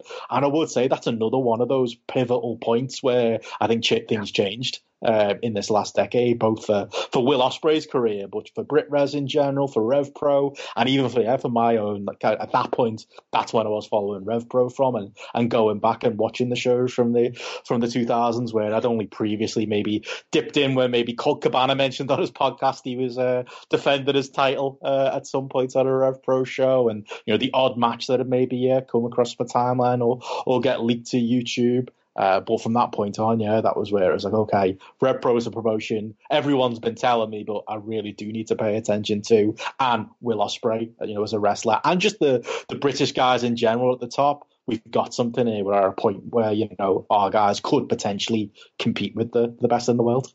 Yeah, because as much as Will Ospreay was developed in a number of promotions, it was mainly Progress and Rev Pro, and I think especially Rev Pro, like you said, those two matches he had with Matt Sydal, the 2 out of 3 fall matches, and then I think it was on the first Okada York Hall show, and Ospreay and Sydal headlined that, and that's right. Obviously, looking at Matt Sydal in 2020, he's nothing these days, is he? But think he was such a pivotal person in sort of developing Ospreay and bringing him out, sort of thing, for the world to notice. So I think certainly Rev Pro were crucial in developing Will Ospreay as a wrestler. But looking back, another sort of pivotal moment of the past decade, and we can't talk about it without talking about the World of Sport revival.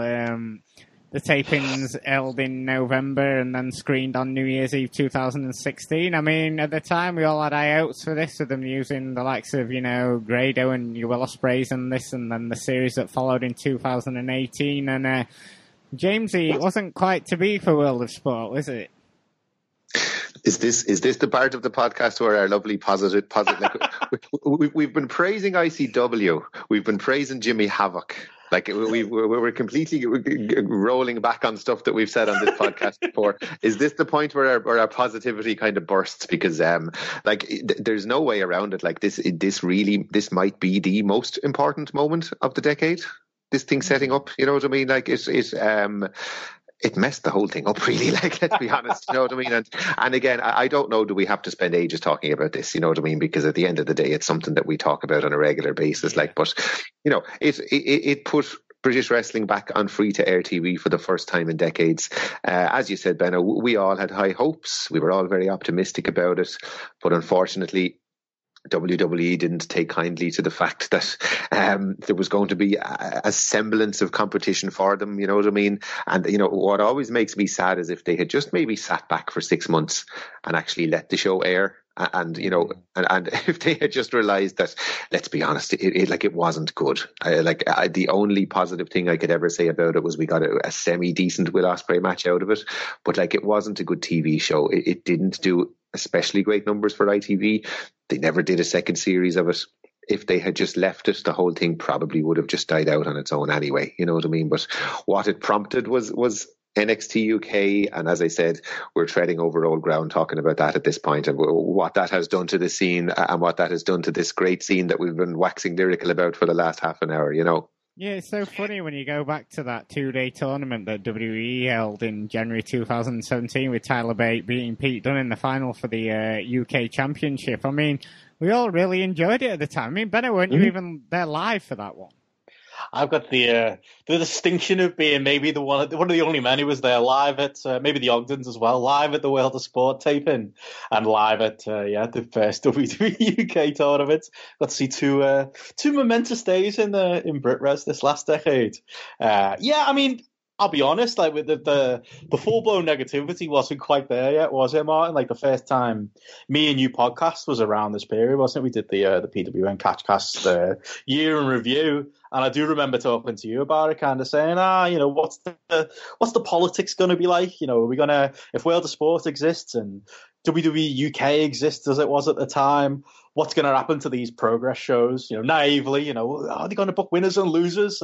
How is everyone going to work together? You know, how's this all going to work out? And yeah, it wasn't it was kind of maybe what we thought and more. But yeah, I mean, at both, I think ITV World of Sport. I mean, that day, I mean, it was like they were giving tickets out and they give away. It's a famous story now, but they give away like 1,000 too many tickets, thinking it was like any other kind of TV taping where not everyone will turn up. And they didn't rely on the fact that British wrestling fans, for a big event, we will turn out in numbers. And there were many people, including, like, I think actually Andy Ogden got in, and Jeff Ogden didn't. I think that was the story with those lads. And there were plenty of people with similar stories. And it was a big queue, plenty of people there, a good atmosphere. And then we sat down, and it was very much like almost like a TV game show, with the hype man between segments telling them what to do, them handing out foam fingers and pre-written signs to fans. And we kind of knew what we were in for at that point. They wheeled out Max Beasley Sr. to be the commissioner. Remember, the British wrestling legend? He was. Once he came out, and once we kind of saw the holiday camp American Gladiators kind of presentation, with Grado being this generation's big daddy, you know, Cyanide and Dave Mastiff and the lads. I think it was Dave Mastiff was the main heel on that taping, essentially being giant haystacks, and just really muted PG wrestling. It was just a very, very surreal night indeed. You know, we had fun, and I remember thinking at the time, you know, as light entertainment, you know, it's a little bit naive, but I could see this making for a fun TV special. But yeah, didn't really translate to TV, and the series didn't work. And same thing for WWE UK. I was there live, and I thought, you know, I had a good time at the show live.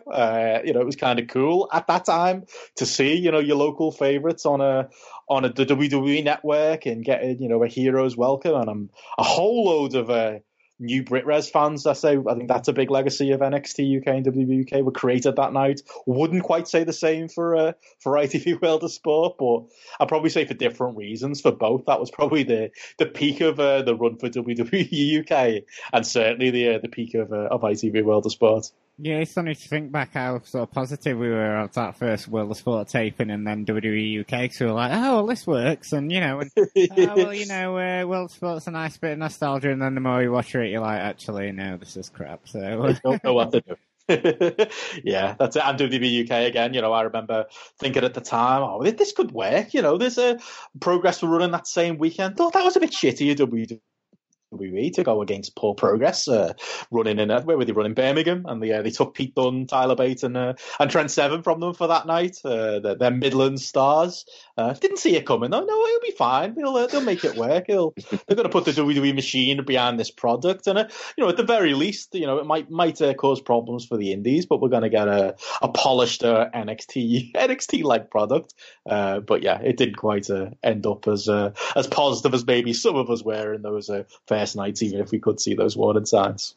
And moving on to something a bit more positive, and we can't talk about this decade without the rise of Walter and Irish wrestling really coming to the forefront, Jamesy. Absolutely, yeah. I kind of in my head always divide the history of OTT into 3 eras, and you guys talked about maybe chapters 1 to 10 of Progress being kind of not the best and that kind of thing, and maybe the first year and a half of OTT was such I look back on it now, and it was such a different promotion to what we have now. I would call it the Luther Ward era. It was when Joe Cabray himself, the booker, was kind of the top guy in the company. It was a lot of the kind of older local acts like your Justies and your Gymnasties, Kings of the North were kind of the backbones of the shows. They didn't quite know what they wanted to be as a promotion yet. You know what I mean? So there was a lot of comedy on the shows. It was a bit Attitude Era-y at times, especially in the first few shows. Your fly-ins were the likes of Scotty Too Hotty and Rhino and these kind of things, and we were, when they'd announced Rhino, we were all popping for Rhino. That's how innocent we were back in the days, like that we'd get to see Rhino live in the Tivoli, you know what I mean, and how far we've come from there, you know what I mean. And then the kind of the second period in their history I would call the Pete Dunne era, and I would always credit OTT with being the first kind of major European promotion to you could say attack, but would you call them a major promotion, but the first major promotion to kind of have Pete Dunne as their ace and as their champion, you know what I mean. And there was a long period there where we were starting to get the good fly-ins then. We were getting Chris Hero, we were getting Marty Scurll on a regular basis, we were getting Ospreay, we were getting all the top UK guys. Zach was coming over for the odd show, and Pete Dunne was the ace, and you were basically every time somebody was announced, you were fantasy booking Pete Dunne against this guy, you know what I mean. So that was his kind of a run. And then the third period I would call then the kind of the Star Devlin Walter period, the kind of the last kind of 18 months to 2 years. And I will always say Walter deserves massive credit, because I feel like the minute Walter walked into OTT, they went from being a large European indie, and an indie at that point that was well known and people in the UK were talking about them. I kind of think they went from that to being a worldwide indie, and an indie that was kind of on everyone's lips, you know what I mean. And I remember he just kind of, it seemed like he elevated everyone with him. He kind of seemed to drag everybody up. I remember the first match he did in OTT was him and Loki against Star and Devlin, and I just remember the first time him and Devlin squared off, and there was just magic in the air straight away. There was just something about the way those two kind of faced up. You just felt like there was something special there. And the whole thing snowballed from there. They eventually went to the first match between him and Jordan. And that was a match that people were talking, a lot of people were calling that their worldwide match of the year in 2018. We had the likes of Dave Meltzer and John Pollock from this website talking about an OTT match. And that had never happened before. OTT matches would the odd time get a little bit of international attention, but everybody was talking about this match and this feud. You know what I mean? And it went on from there. And we've covered this feud at length at this stage. It brought in Star. There were tag matches that came off it. We got the great matches this year from it. But I will always say that when Walter walked in, he felt like a massive deal. He felt like this world superstar coming into OTT. And it's like he's brought the whole thing up himself to a new level. You know what I mean? And we might be talking later on about most important wrestlers of the decade or wrestler of the decade, like, and you have to kind of give Walter serious consideration for that, for kind of what he's done in the last 2 or 3 years on the indies, like, because to my mind, he's a massively important figure in the history of OTT. Yeah, definitely. It's like you said, it did seem to be that turning point, because obviously OTT got a lot of flack from, like, oh, you use so many imports and not enough Irish guys, and then it seemed to be that turning point around the time Walter came in where, you know, there was this rise in Irish talent, and then also this fantastic storyline on top with the main Irish wrestler that was drawing a lot of fans in. So, but also, I mean, obviously you can't talk about Walter without talking about WXW as well, Jamesy. Absolutely, and I suppose WXW are kind of unique amongst the promotions we've discussed so far, in that, like, WXW are coming up to their 20th anniversary, and I think some people don't realise how long they've been around. Like, they've been around for a long, long time, you know, and like we talk about companies, you know, changing over time. Like, there was a time when WXW were a deathmatch tournament promotion, and they had the likes of Thumbtack Jack doing death matches and that kind of thing. And slowly but surely, they kind of, you know, they kind of grew out of that, and they decided they were going to go a different route. But like, I always say that their video on demand service is one of the best value for money around, because like the back catalogue of matches that they have is incredible. Like, so like, you look back at 2011, 16 cards in 2011, you've Go Shiozaki, Daisuke Sekimoto, El Generico, Kotaro Suzuki, Zack Sabre Jr., Adam Cole, Kyle O'Reilly, Marty Scurll. Like, you know, bringing in big names and imports isn't a new thing, like, and WXW have been doing that for at least the last decade, you know what I mean? And they're just a promotion that have grown and grown. And like, I remember Alan Forel was the first brave man who was kind of, I think it might have been Sekimoto or Shingo Takagi being on a carrot that kind of was the draw for him. He was the first brave man that ventured over, say, from Ireland and the UK to go to a carrot. And look at what it's kind of snowballed into at this stage, where there's 50 to 100 people. Like, you go to Carrot now, and you might as well be at a Brit Rest show or an OTT show, because you know, you hear English and Irish accents all over the place, you know. And like, you know, if you're talking about promotions of the decade, it will be hard to look past them, purely for the fact that they have been going for a whole 10 years, that they've been bringing in top stars, and all the while kind of nurturing their old talent, like, you know what I mean? And like, they were the ones who developed Walter, Ilya Dragunov, Bad Bones. You know, some of these guys are now the top NXT UK guys, you know. And another kind of turning point in their decade, I think, was Carrot 2017. Yeah. Which had, they brought in Cody Rhodes, which was kind of a big name for them to bring into a Carrot. But that final between Ilya and Walter that year, like, again, you talk about the Devlin Walter match getting worldwide acclaim. That was a similar one where it was being mentioned up there with the best New Japan matches as a match of the year candidate. And like, if you look at, I'd love to know the numbers of UK and Irish that went to Carrot 17. There were some, and at that stage there was a kind of a bunch of hardcores who were already travelling to Carrot. But by the time Carrot 2018 came around, it was massive. And like, I always see that tournament as one of the major turning points, where they went from a very big German promotion that maybe hardcore fans were watching online, and there were people I know who were watching WXW 2015, 16, 17, but all of a sudden, you know, Carrot became the place to go, and it really has become the major kind of destination weekend of European wrestling now, this 16 Carrot thing, and 2017 definitely was the turning point in that, for sure.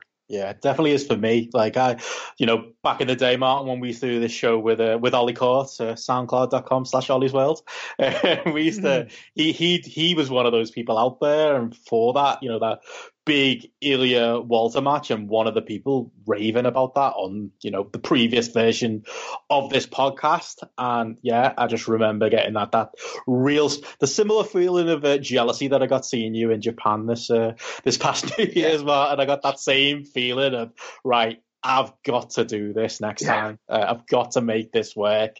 And I think, I'm part of that same kind of new wave of generation of people getting into the WXW from that point. But obviously always being aware of them. I remember very early on, and I can't even remember if it was a carrot or a tag tournament or what it was that they had going on, but like mid 2000s, one of my mates from America was traveling over for WXW, and he's trying to talk me into doing it. I could have beat Alan Farrell to it. I could have been that guy. Sadly, I'm not. Sadly, we're all following Alan Farrell as usual. But yeah, very, very late to the party, admittedly myself. But I've done all the carrots since. Like I said earlier on the show, booked my flights to go out this year, and I do think it is that pivotal moment where, and I think it's that 1-2 combo as well. It's that 2017 moment and that match, and you hear all the reviews, and then the 2018. When they did the three-way, Ilya Walter and Bad Bones, and I think everybody who saw that clip thought, right, I want to get that out there as well. Yeah.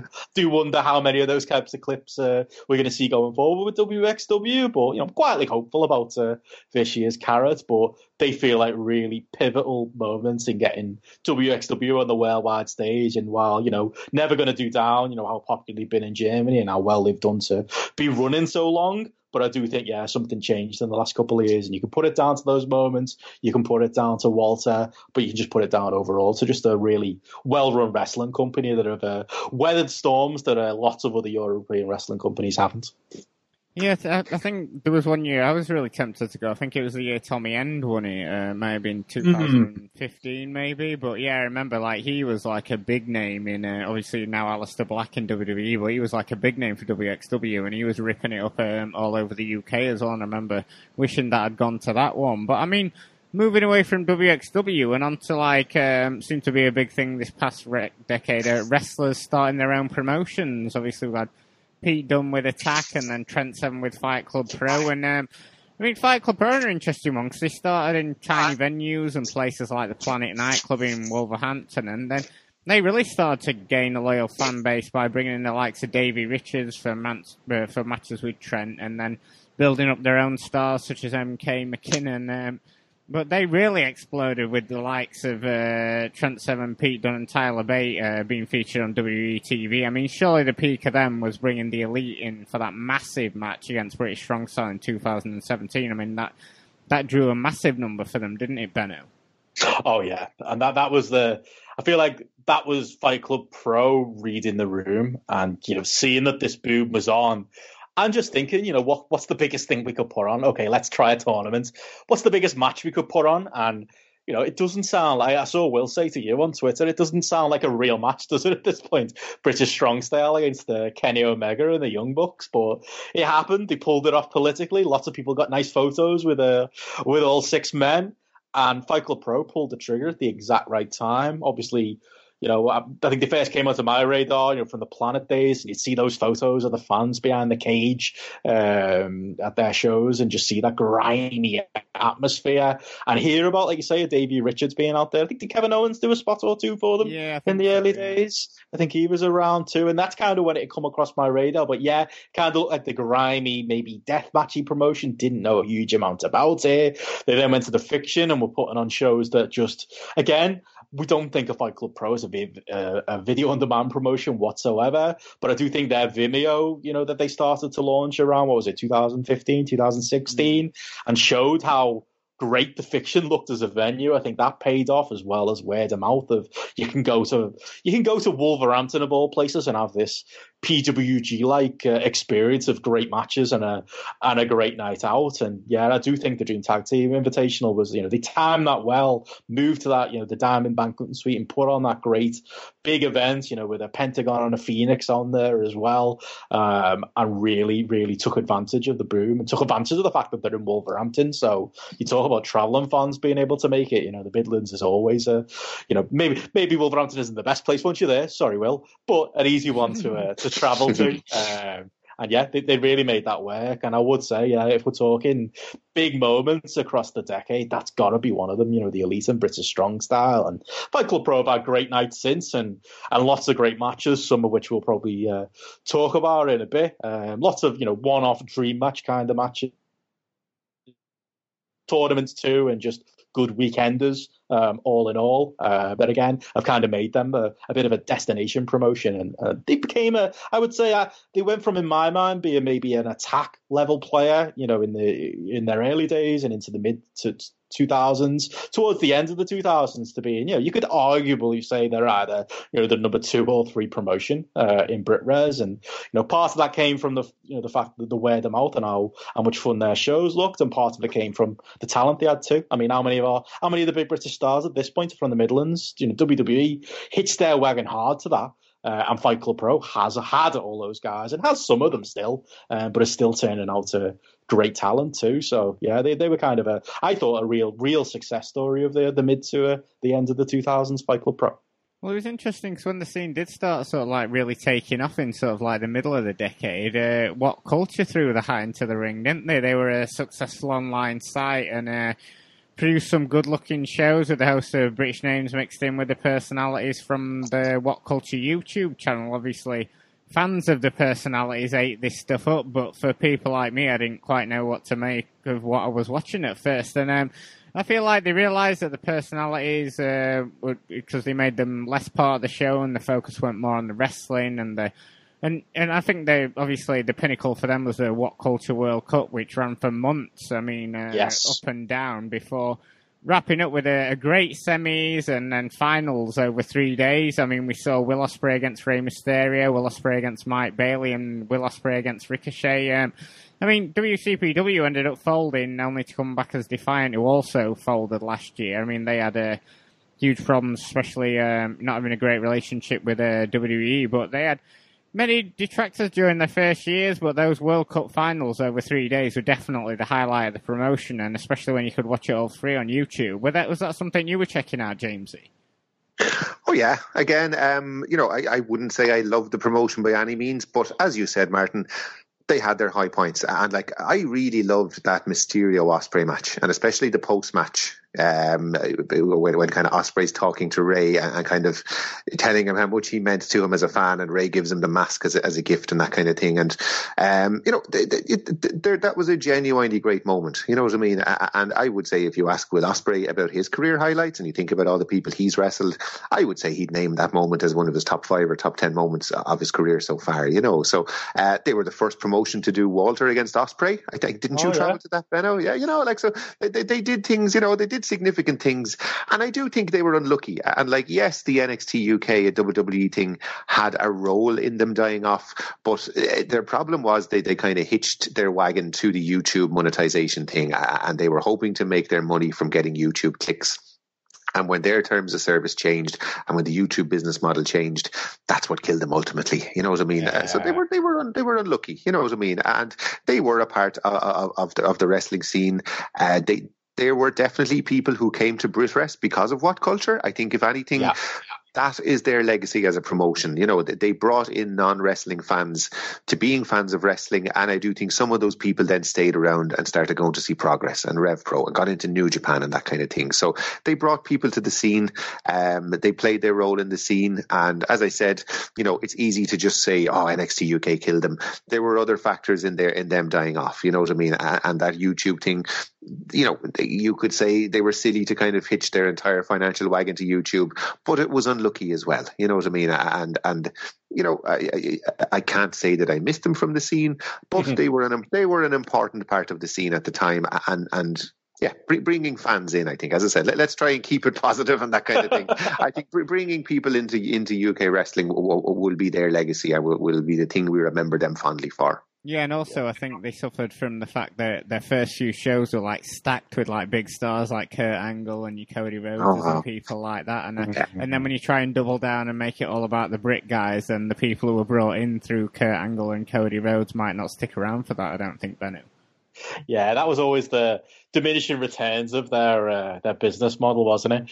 You might get people through the door, and you mentioned it yourself, the personality model. Putting on their YouTube personalities that aren't for people of our age, are we? But they probably got people through the door as well at the start. People who are familiar with them from YouTube and maybe not familiar with the local wrestlers. And like you say, they tried to do the same thing with using those big names and putting on matches that did absolutely incredible YouTube numbers by anybody's standards. I think that Rey Mysterio Alberto Albatron match that's on YouTube, I think at last check it was ticking up to about 60 million viewers on YouTube. I know it's an outlier, because I think the next down was like, about 10 million, something like that for those. I think there were the Mysterio, Ricochet, Mysterio, Osprey matches that they had on their shows as well. But there were people outside of our bubble, like Jamesy said, who checked them out, who got into them, and then discovered, even in the early days, some of the WWE UK guys that were on their shows, and then later on, some lesser known Brit Res names. People did get over. Martin Kirby got over into Fight Wrestling. And like Jamesy said, if we're going to remember the positive about them, they made, bonehead moves as far as, business goes a lot of the time. But one thing they really did, was bring people in. And I know people who did really, who were WWE fans through and through, who subscribed to the What Culture YouTube channel and then found themselves watching matches from this What Culture Pro Wrestling and then later Defiant Wrestling. So I'd say along with, as much as we hate it too, WWE UK, I think as far as influx into the scene of new eyeballs, I think I'd have to give them a solid number 2 behind WWE as far as influence goes. And Sorry, Jamesy. Sorry, but I was just going to say something else that they struggled with was how to present people as well. And I wonder about the wrestling acumen of the people behind the scenes, because I remember they brought Minoru Suzuki in. Oh yeah. In maybe, was it 2016 or 2015? Now, number one, they put him in with Joe Coffey, and we know about Joe Coffey, probably not the best person to put him in the ring with, but they didn't like that. That's a fan base who will not know who Minoru Suzuki is. These are not New Japan fans. You know what I mean? So you need to tell those people who this guy is, why he's important, what he means, why it's so special that this guy is coming, because he wasn't coming over with Rev Pro at that point. I think that was maybe his first time ever in the UK. And there's pictures of him sitting at a merch table at those shows, and nobody came near him because they didn't understand. When I don't think they even played Kaze Nina Nare for him. Things like that, you know what I mean? And you just wonder.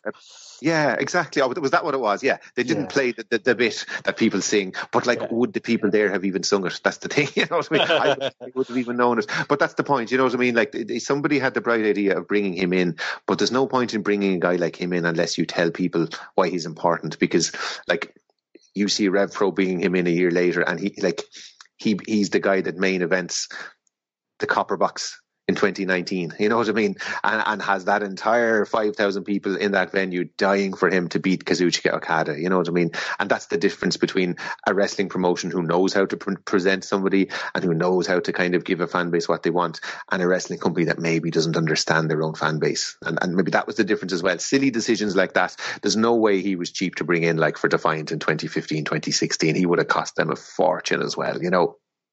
Yeah, exactly. I think it's like you noted there were a number of things like that, and it was a bit of a head scratcher. I think it was second match on the card as well, and like Benno just said, I think the ring announcer talked all over the entrance, and then they cut it off before he got to the bit.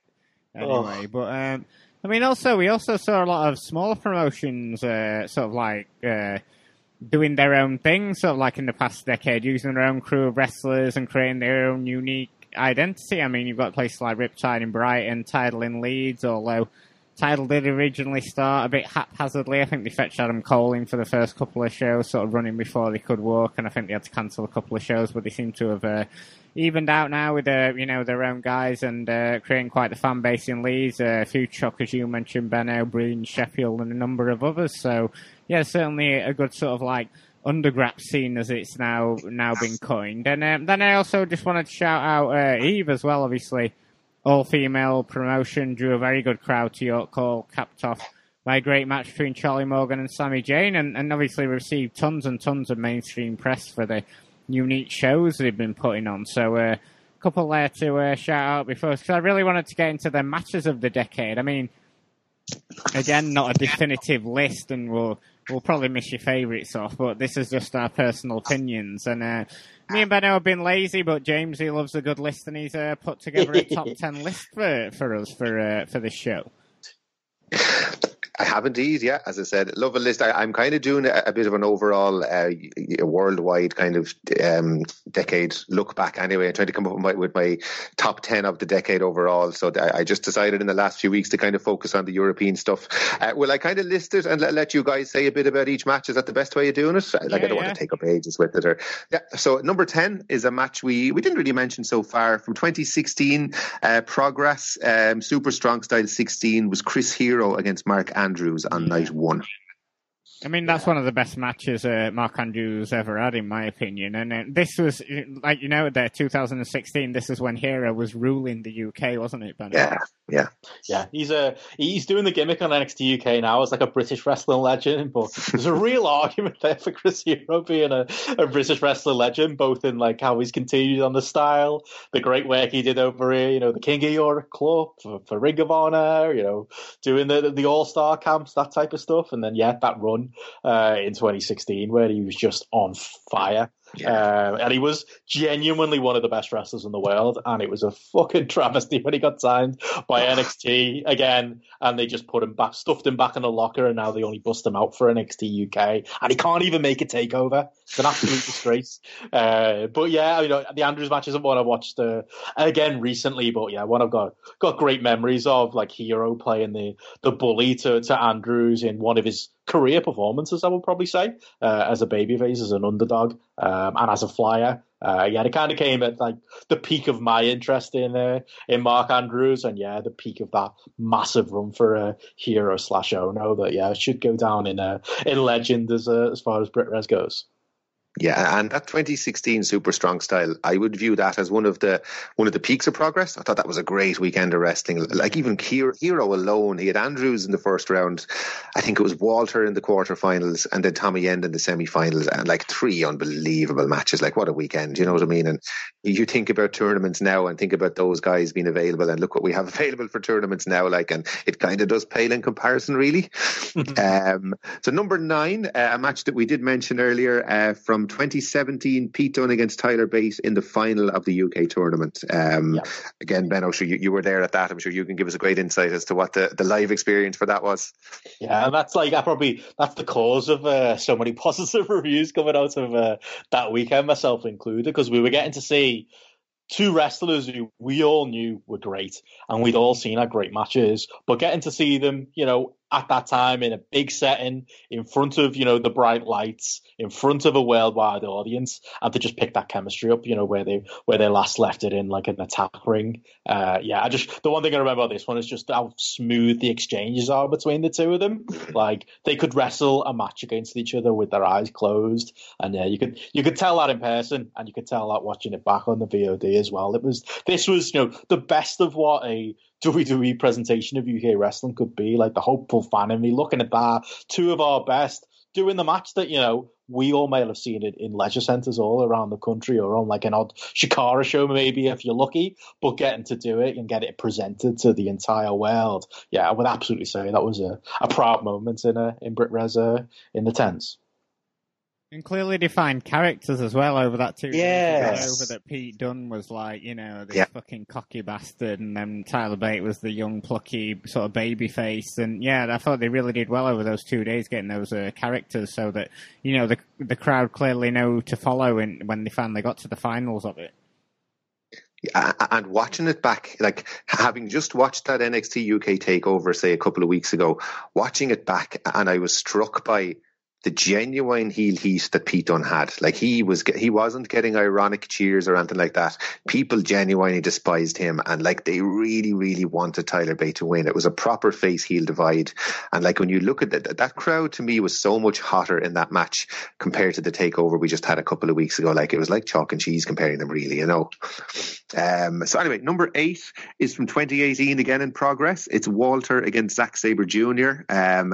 This to me would be one of the great rivalries of the decade. Like those guys have wrestled all over the world in WXW, in Evolve, always have a great match, and I feel like this one is one of probably the best match of their rivalry. I don't know, it's one of those ones you kind of have to watch back to remember. It's very technical based, it's extremely physical, like they slap the shit out of each other at times in this one. It's one of those things, 2 guys who know each other well and kind of feel free to take liberties against each other, but one of the best matches in progress history to my mind, and the first time of many that Walter appears on the list from now. Yeah, completely agree. I mean, it's like you said, but that match came and sort of like, unless you were watching it back, it's hard to remember that it happened, but I do remember that appearing on a lot of people's best of the match, best matches of the year in 2018. And then number 7 is a match we mentioned earlier. It's the 16-carat gold final from 2017, Walter against Ilya Dragunov. As I said, not just a great match, but an important match in WXW history. I felt for the importance of it and for just how good the wrestling was. Like it's like watching a kind of an all Japan 90s match, like just violent chops, like the mess that Walter makes of Ilya Dragunov's chest in this match, like is unbelievable. You know what I mean? And a different match. I think a type of match that European wrestling fans probably weren't used to seeing at the time. And as I said, for its importance and for how good it was, I kind of had to put that on there. Like at the time, I gave that 5 stars, and I had it. Like that was 2017. That was the year when New Japan were really firing on all cylinders with the Kenny matches and the Okada matches. I think I had that match right up there with them as match of the year in 2017. You know. Wow. Yeah, for me, this was one where, like, again, the reviews coming out of it live were just people throwing 5 stars at it. And you sometimes you go in with a bit of trepidation, don't you, when you're actually going to see it on VOD for the first time. Is this as good as everybody was saying that was there live? And yeah, it really did help. It held up, and it was just like Walter as final boss, and Walter as like, this, I don't know, but more, it felt like a hard hitting kind of, Japanese heavyweight match against maybe a slightly smaller guy, but with all the intensity in the world that Ilya's got and the incredible selling that he can do, and just how good how much chemistry he's got with Walter, and how good he is at wrestling underneath from Walter as well. Yeah, I think I had this, I'm pretty sure I gave this my match of the year for that year, as far as Europe goes, unless something else ran it close, but it was definitely in consideration for me as well. Just, yeah, an incredible match, and one well worth going and checking out on the VOD. And then at number 6, my first of a few OTT matches coming up. This is from 2018, and it's the first Devlin against Walter match. And this is a great match. And I rewatched all those OTT matches kind of in chronological order in the feud a few nights ago. I was expecting this to maybe be 1 or 2 on the list. And when I watched it back, you're kind of watching it knowing what came afterwards, you know what I mean? So at the time, this felt like one of the best European matches of all time. And like, it's number 6 on Match of the Decade. Like, that's a good match, you know what I mean? You're saying it's a 6th best match of every match that happened in Europe in the 2010s. I think when you see it in hindsight, you realize that it's the first match of the rivalry. So it's the match that's putting things in place. Like, they're having to establish Walter as this dominant champion. So it's a really decisive win. You know what I mean? Like, Jordan, when you look back, doesn't get an awful lot in this match. They're establishing little things that they then develop in the feud, like things like it's the first time you see Jordan doing the punch sequence, and that's maybe the one time in the match he kind of has a little bit of hope. But like, this is a genuinely great match. Like the heat, the crowd in the building, the commentary. It's the first time we see one of those great video packages from Sean Ryan before it. As an overall package, like, it's a great match. Yeah, I've got nothing but great memories from that match, and I mean, Jordan Devlin was my Wrestler of the Year that year, and that match sort of like really, stamped the sort of like seal on him being like, a world beater in my opinion, anyway. Yeah, and that's it. I think it was the entry we talked about, WXW in the previous match, Walter Ilya maybe being an entry point. I think for the parts of the world and the parts of the fandom that weren't paying attention to OTT, this was where people came in, wasn't it? It was Sean Ryan. It was, you got everybody around the world, from Dave Meltzer to John Pollock, talking about OTT, and watching this match, and the work in the ring gave it too. So yeah, as far as like historical significance, this has really got to be up there from the decade.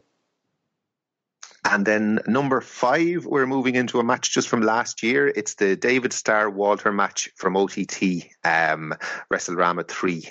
And again, I didn't expect to have this above the match previously, but like, I spoke to Starr on his podcast, and we kind of talked about this match in detail. Like, some of the stuff in this match is next level. Like that, as I said, the thing I'll always recall from this match is the visual pin where Starr pins him and there's no referee and he can't get the count. But like, as a match, it's Starr against Walter. The chemistry is amazing. There's incredible legwork from Starr in it. I don't feel like we need to go on and on about this match too much, because it's a match we talked about kind of only on the last show, really, on the 2019 show. It's a match we talked about during the year when we discussed it. Like, but it absolutely holds up on rewatch. Just an amazing match, yeah. Yeah, I think, like you say, obviously we went into 2019 like in depth pretty recently, but it just goes to show, as much as we're saying, sort of like the sort of like scenes on a downturn, that we're getting a lot of like really good matches from last year. Yeah, definitely, and mainly from the Irish end of the world. I think it is. And then number 4, I'm pretty sure this is a match you guys haven't seen. It's a match that a lot of people haven't seen. I would call this match the great hidden gem of the decade in European wrestling. It's from WXW. I mentioned it before when we were talking about, I think we did a Q&A at one point earlier in the year. It's from 2013 in WXW, and it's a very young Walter and Avalanche in a tag team. At the time, they were called the Outsiders, against Axel Dieter Jr. and Mac Hot and Spicy. People need to seek out this match. It's on the WXW On Demand service. It's on High Spots as well, I believe. This match is something else. Like it's 4 young, hungry wrestlers. The Walter and Avalanche team are the monster heels, and the 2 other guys are like kind of babyface juniors going up against them. And you can imagine the way the match goes. Like the big guys work on top, and they beat the ever-living daylights out of the 2 smaller guys. The things that set the match apart are the hot crowd. It takes place in that venue. I think you guys might be from the Markthalle in Hamburg. It's that amazing venue in Germany where there's kind of tiered seating all around, and it just creates this cauldron of noise. And like the noise that the fans make throughout this match, it's one of the most amazing atmospheres I've ever seen a wrestling match take place in. There's violence in it. Like at one point, like there's wooden benches that the fans sit on. At one point, Walter just power bombs Axel Dieter Jr. through one of these wooden benches. And when he stands up, he's just covered in blood, and he bleeds so much. And like for me, anytime you get blood in a match, it just brings it to a different level. But the amount that this guy bleeds in this match like is unnatural. And then to cap it all off, there's a really emotional moment in the match where Axel Dieter Jr.'s father is actually sitting in the front row. And at one point they're doing a count out spot, and he actually kind of comes out from the crowd and picks up Dieter and carries him and puts him back into the ring. And just a little emotional moment that pulls it over the edge, you know what I mean? And all the time your eyes are kind of drawn to his father on the outside cheering his son on. And it's just, as I said, it's not a match that many people have seen, but like if people are talking about matches of the decade and that kind of thing, I would highly and strongly urge them to seek that match out, like, because it's just an incredible hidden gem, and definitely one of the nicest surprises I ever got as a wrestling fan was to be recommended this match a few years ago, because it's just incredible. Yeah, definitely. I remember you recommending this one before, and I definitely need to go out of my way to check it out. 100%, yeah. And then number 3, this is where my personal bias and my personal taste come in. It's the best match, in my opinion, in Progress history. From Chapter 62 in 2018, it's Walter against Timothy Thatcher. And to my mind, like this is just everything I would want in a wrestling match. You know what I mean? It's probably the most violent match of the decade. I rewatched it only last night. I knew I was going to have it on the top 10, and I was rewatching it there in the last couple of nights and kind of thinking, how high can I put this match? And I had forgotten just how brutal it is. Like Walter, the job that Walter does on Timothy Thatcher, like his chest is literally bleeding after 5 minutes of this match. It's that thing again where you have people that are friends and respect each other in wrestling, and they're kind of prepared to kind of go the extra step in terms of violence and in terms of what they do to each other. To me, this is just an incredible match. Like it's efficient. It's not overly long. It's just everything I could possibly want in wrestling. Yeah, I remember. I've only seen the match once on the VOD, but I remember absolutely loving it. I can't remember, though. Is Glenn Joseph on commentary on this one? Oh, he is. And I remember that brought it down a touch too for me. But I do remember the match being as brutal as you said and just brilliant. It's in spite of him, and it's him and Callum Leslie. And like after the match, they're going on about art is violence and all this, and you're just thinking, God, like this must be a really good match for me to still like this in spite of the commentary. Oh yeah, I remember absolutely loving it at the time. It probably shouldn't surprise me. It's on your list there, Jamesy, because it's a Jamesy match if there ever was one. I just remember it feeling like a real fight. I remember it feeling like it was like an advert for the Ring Camp Bram, wasn't it? Really, like the two of them going out there, in a Progress setting that maybe isn't always the best setting for a match like that, and then just having like a real fight with they looked genuinely angry with each other at points in the match, and they looked like they were genuinely trying to hurt each other, and that's kind of all you want out of a top wrestler match, isn't it? So yeah, that's a Jamesy special for me. So I'm actually shocked it's not number one, mate. One of the funnier things is some of the Progress fans, like, who I doubt they have ever witnessed violence and wrestling like this before in their lives, like, and they're genuinely horrified. Like, there's people sitting in the front rows with their hands over their mouth. You know what I mean? As I said, these wouldn't be wrestling fans who'd be watching their Battle Arts or their all 90s, all Japan and that kind of thing. I think they're more accustomed to kind of meme wrestling and comedy wrestling. And then this ridiculously violent match happens in front of them, like, and it's like they're just completely beside themselves at how far they go in it. You know what I mean? So, just a great match. Like, and as I said, very much my kind of wrestling. And then number 2, we're back to the Devil and Star Walter feud again. And again, I'm a little bit surprised how high I put this match. It's the Devil and Walter 2 match from Scrappermania 5. Oh. When I realized, I would always have said that Devil and Walter 1 would have been above it. But like, I watched this again a couple of nights ago. This is a genuinely brilliant match. Like, I think what happens is it builds on the first match. So they've kind of set things up in the first match, and then you have those layers in the second match where they revisit it. You know what I mean? So, and then they both at different points in the match, they take each other's hand out. So like, Walter is trying to take Devlin's hand out because of the 4-punch combo that Devlin hurt him with in the first match. And then Devlin kind of replies by taking his hand out and trying to neutralize the fact that Walter can't throw those big chops anymore. You know what I mean? But to me, like, this is just an amazing match. A red hot atmosphere in the stadium.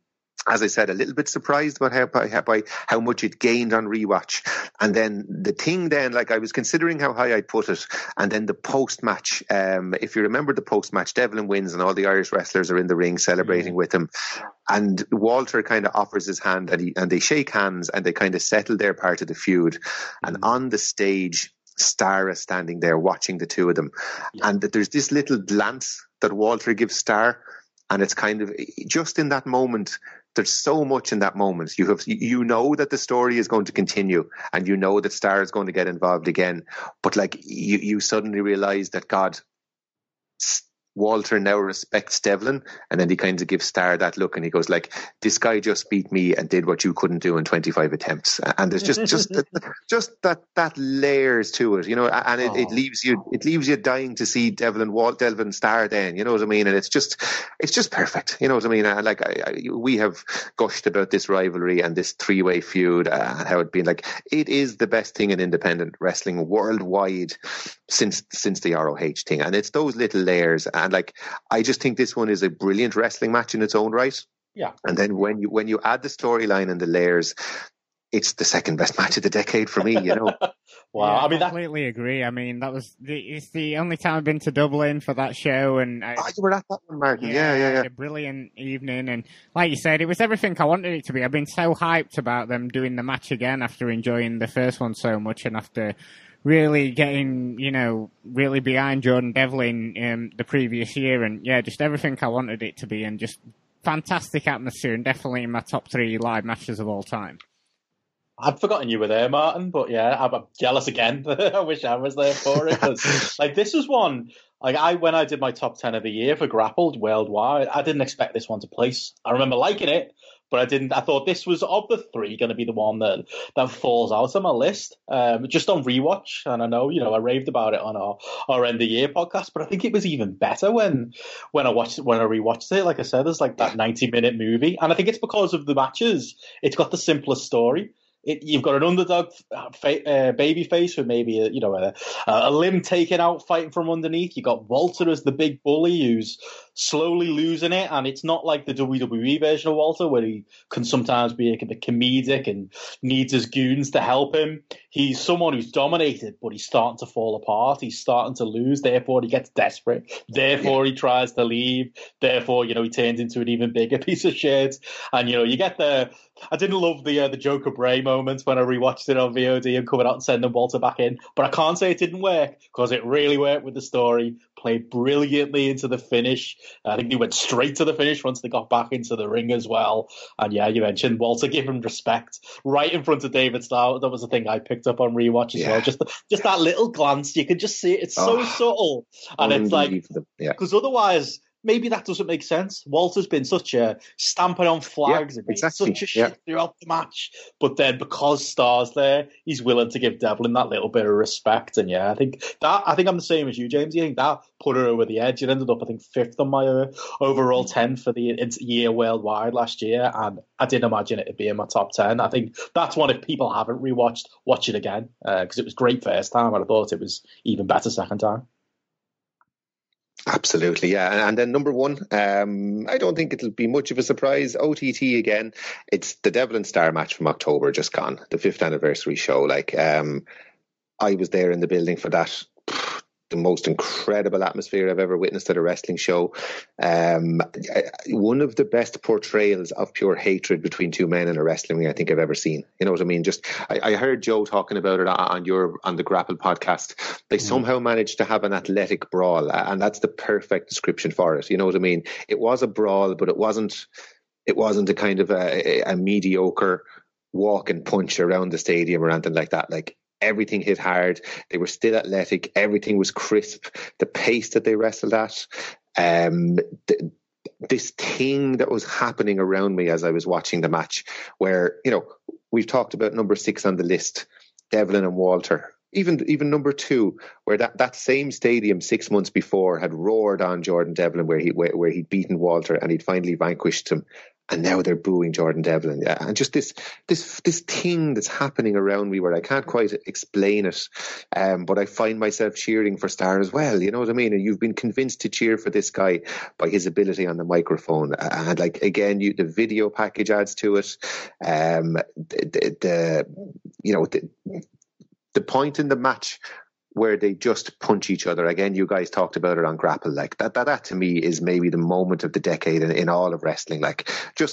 When you break down wrestling to its simple form, it's two people who hate each other and they want to punch each other in the face and really hurt each other. And that's what it degenerated into, And I see people kind of making gifs of that and mocking it online. To me, those punches were amazing. You know what I mean? I have no issue with them whatsoever. We talked in derogatory terms about the same exchange happening in Bate against Devlin on the NXT UK takeover show. And that's not earned. Here, you've got 18 months of a storyline paying off in two guys just wanting to hurt each other. And I just think it's one of the most incredible matches I've ever seen. I never thought I would see something in person that would ever match Danielson McGuinness, and I still can't decide which is the better match after watching this again. You know what I mean? It's just a very, very special match. The culmination of what I think is one of, if not the greatest story ever told in independent wrestling, and it was never really an option for me. Once I'd seen it, it was my match of the year. Once I'd watched all these other matches back, it was the only match for me that could possibly beat them. I couldn't put anything above this. It just wouldn't feel right. Yeah, I mean, it's completely hard to disagree with you. It was absolutely fantastic. I think we've talked about it loads over the past few years, and exactly. for good reason. I mean, it is an absolutely fantastic wrestling match. That's it. No surprise, it's the top of the decade. The best story of the decade, from arguably maybe the best promotion, at least of the second half of the decade, and the end of that great story. I think it's probably right that it's your number 1 there, Jamesy. It's hard to argue with your number 1, and certainly a fantastic list you put there together. There were just some honourable mentions I wanted to throw in there. Oh yeah, go for it. Yeah. Compiled a list or anything, but I mean, we talked about him earlier. Chris Hero against Shibata at Red Pro Global Wars 2016. Oh, yeah. Absolutely brilliant match, especially the fire up spot from Shibata after Hero's been trying to bully him and just taking anything he's got him. Just jumping off my sofa for that bit, absolutely brilliant. And then the following year, Global Wars 2017, Will Ospreay against Zack Sabre Jr., two of the best UK wrestlers of all time. Absolutely brilliant match there. Morty Scurll against Will Ospreay from High Stakes 2016. Now, I was listening to you guys talk about how you're afraid to sometimes rewatch matches, or perhaps it might be Joe Lemon. Live, and this is definitely one of those, because one of the best matches I have ever seen live. I mean, both men have probably surpassed this by now, but the whole crowd went crazy for this. I've never been at a show where going into the interval, everyone was high-fiving each other going outside, everyone going absolutely crazy for the match. I mean, they matched up again at Progress a week later, but the Red Pro match obviously edged it for me with the live bias, and then they proceeded to have this match all over the world. mentioned it earlier, Matt Sydal against Will Ospreay, 2 out of 3 falls match from Summer Sizzler 2015. Obviously, this was when Ospreay was on the cusp of becoming a world star, and I thought Sydal did everything. Great, perfect opponent for him. Also, something, it's not a classic by any means, but probably one of the best 10-minute matches you'll ever see. Perfect introduction for someone coming into a promotion is Will Ospreay against Matt Riddle. I mean, precursor to Riddle taking over from Hero as the import of the year in 2017. I thought it was just a great mash of styles. Were you there live for that one, Benno, Ospreay against Matt Riddle? Yeah, I was going to say that's one of my favourite live matches of all time. That's that very, very sneakily be at the top of my list as well. Like, it was the first time I'd seen Riddle as well, like in person. I'd seen bits of tape from him, back when he maybe had the shorter hair and he hadn't quite perfected that Matt Riddle look. And my main memory is being there live and just seeing Riddle walk out and just thinking, this man is a superstar just on first impression, and he won everybody over. And then they went out there, and at that match, it was like 12 minutes long, I think, and it was just a sprint. They had that awesome spot with Ospreay. I think he ran up the wall of the ballroom and did the moonsault onto Riddle, and they just went back and forth. It was a shootout for 12 minutes. They didn't stop for breath. And I would honestly put it up there with one of the best live matches I've ever seen. It definitely made my list too. So more of a moment than a specific match, but Travis Banks in Super Strong Style 16 2017, I mean, remember him? He used to have good matches at one point. I mean, and the final with Tyler Bate, he had a perfect opponent in Tyler Bate. Great moment with him winning the tournament, but I mean, where is he now? I mean, that was sort of like the last big sort of like great Travis moment. Obviously, the title win he had wasn't, didn't go down that well, and he's been sort of like treading water ever since. But yeah, I mean, he shared a bit of that fire. Was it the second UK tournament, the one that Zach Gibson won? Showed a bit of it there, but never as good as he was in 2017, I don't think. And then also, I know it didn't take place in England, it took place in America, and I know it's led to nothing good, but Tyler Bate against Pete Dunne from NXT TakeOver Chicago. I mean, one match at this moment in time, 2 British guys stealing the show on a really big American show with the crowd chanting UK. I mean, it made you proud for the scene, how far it had come since the turn of the decade. Such a shame for all the stuff that's followed it, but yeah, I remember that just really standing out for me as a pivotal sort of like British wrestling moment of the decade. Back when we liked Pete Dunne, huh? Him and Riddle have got chemistry. I've been enjoyed them on NXT last week. Yeah. Any honourable mentions you want to throw in, Benno? Yeah, quite. I'll probably echo pretty much your list, also James's list as well. Big one that I feel like, should be in there, Vader and Will Ospreay. Anyone? I would call that hoot of the decade. If you're talking about a match that's just unbelievable crack, I think that match is great crack. Oh, it is. I mean, it's famous and it's notable, but I do think it genuinely, okay, it was good in some ways. Technically, Vader, obviously, his best days are behind him. But it feels important, in the grand scheme of things, that it happened. Yeah. It got a lot of attention on Rev Pro, right or wrong.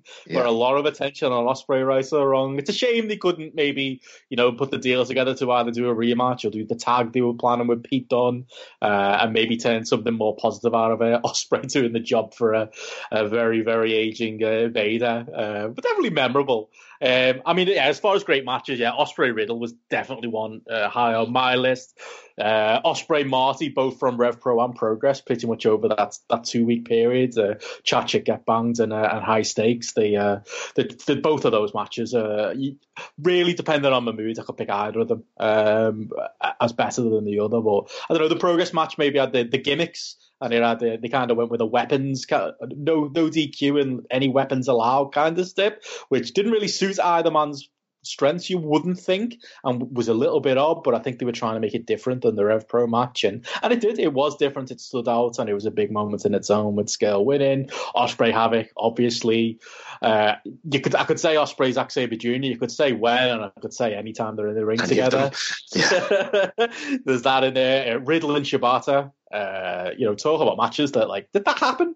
Like, it's almost like it doesn't feel real, does it, at this point? But it did, and it was massive, and it was one of the early matches that we covered on British Audio Wrestling, so that's up there. But yeah, other than that, the obvious, the big WXW Carrot main events, the OTT matches Jamesy's mentioned. Maybe locally, I put up Chris Masters and Chris Travis, would you believe, had an incredible match, one of my early favourites at the start of the decade in PCW, but it was 2 out of 3 falls. Travis bled buckets, and they brawled all over that incredible venue, the PCW run, the nightclub. It was called Lava Night at the time, and that was absolutely one of my favourite live matches from the decade. But yeah, to be fair, there's a lot of stuff there, isn't there, from a wealth of different promotions. Like, imagine trying to do this podcast a decade before. We'd be talking about International Showdown and trying to get some Britishness out of that, and talk about maybe the King of Europe.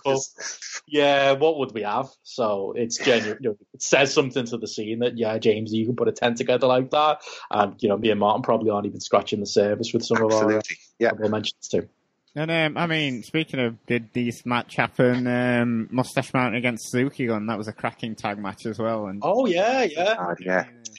just before it stopped being possible, kind of, wasn't it? Yeah, Suzuki laughing off any Tyler Bate offense. What a great match that was. I enjoyed that. So I was going to open the floor and make it easy for everyone and talk about wrestlers that have excelled, but I think I'll make it a bit harder and give you a top 2. The top 2 wrestlers of the past decade, Jamesy. European wrestlers, I would say pretty easily. I would say Walter and Zack Sabre Jr. Walter is on that top 10 list. He has 7 of the 10 matches on that list I just called out there. So, if a guy has 7 of the top 10 matches of the decade, you have to say he's up there. And then I would just say with Zack, there's an unbelievable body of what Zack would have over other people is that Zack has a full decade kind of as a rounded, polished wrestler. You know what I mean? Like, he toured Noah. And had some good matches there, like junior tag champions and that kind of thing with Ogawa. He could genuinely claim to be one of, if not the top guy on the US Indies for that kind of 2015, 16, 17 period. PWG champion, Evolve champion. You think about the matches he had there, like with Roderick Strong, with Hero. He has a decade-long rivalry with Walter, where all their matches are amazing. Anytime he wrestled David Starr, it was amazing. He then goes to New Japan, and he genuinely is treated as a top guy in New Japan as well. Great rivalry with Tanahashi, great rivalry with Ibushi, good matches with Okada. Kind of was able to fit in with that New Japan style and bring something extra to it. I just feel like for the whole decade, he was just churning out. Like, if you're given star ratings, the amount of times that Zack Sabre Jr. hit 4 to 4.5 stars must be unbelievable. You know what I mean? There's a tag match in Evolve with Sami Callihan and Hero and Tommy End. One of the best indie matches of the decade. The match where he wins the title from Thatcher and Evolve is one of my favourite matches of the decade.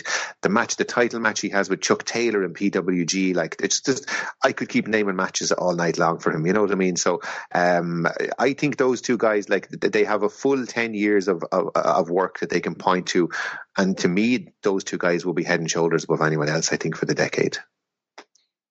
I don't think I could argue too strong with that. I think the Zack Sabre point, especially of that decade worth of work. In the doldrums, even in the early 2000s, he was killing it everywhere he went, and he only got better as the years gone on and the decade went on. Maybe it's a taste thing, but I think I'd have Zack Sabre in there. I'd consider Walter, and I think it's maybe just because the second half of the decade for him was so strong, but I think I personally have Will Ospreay in there.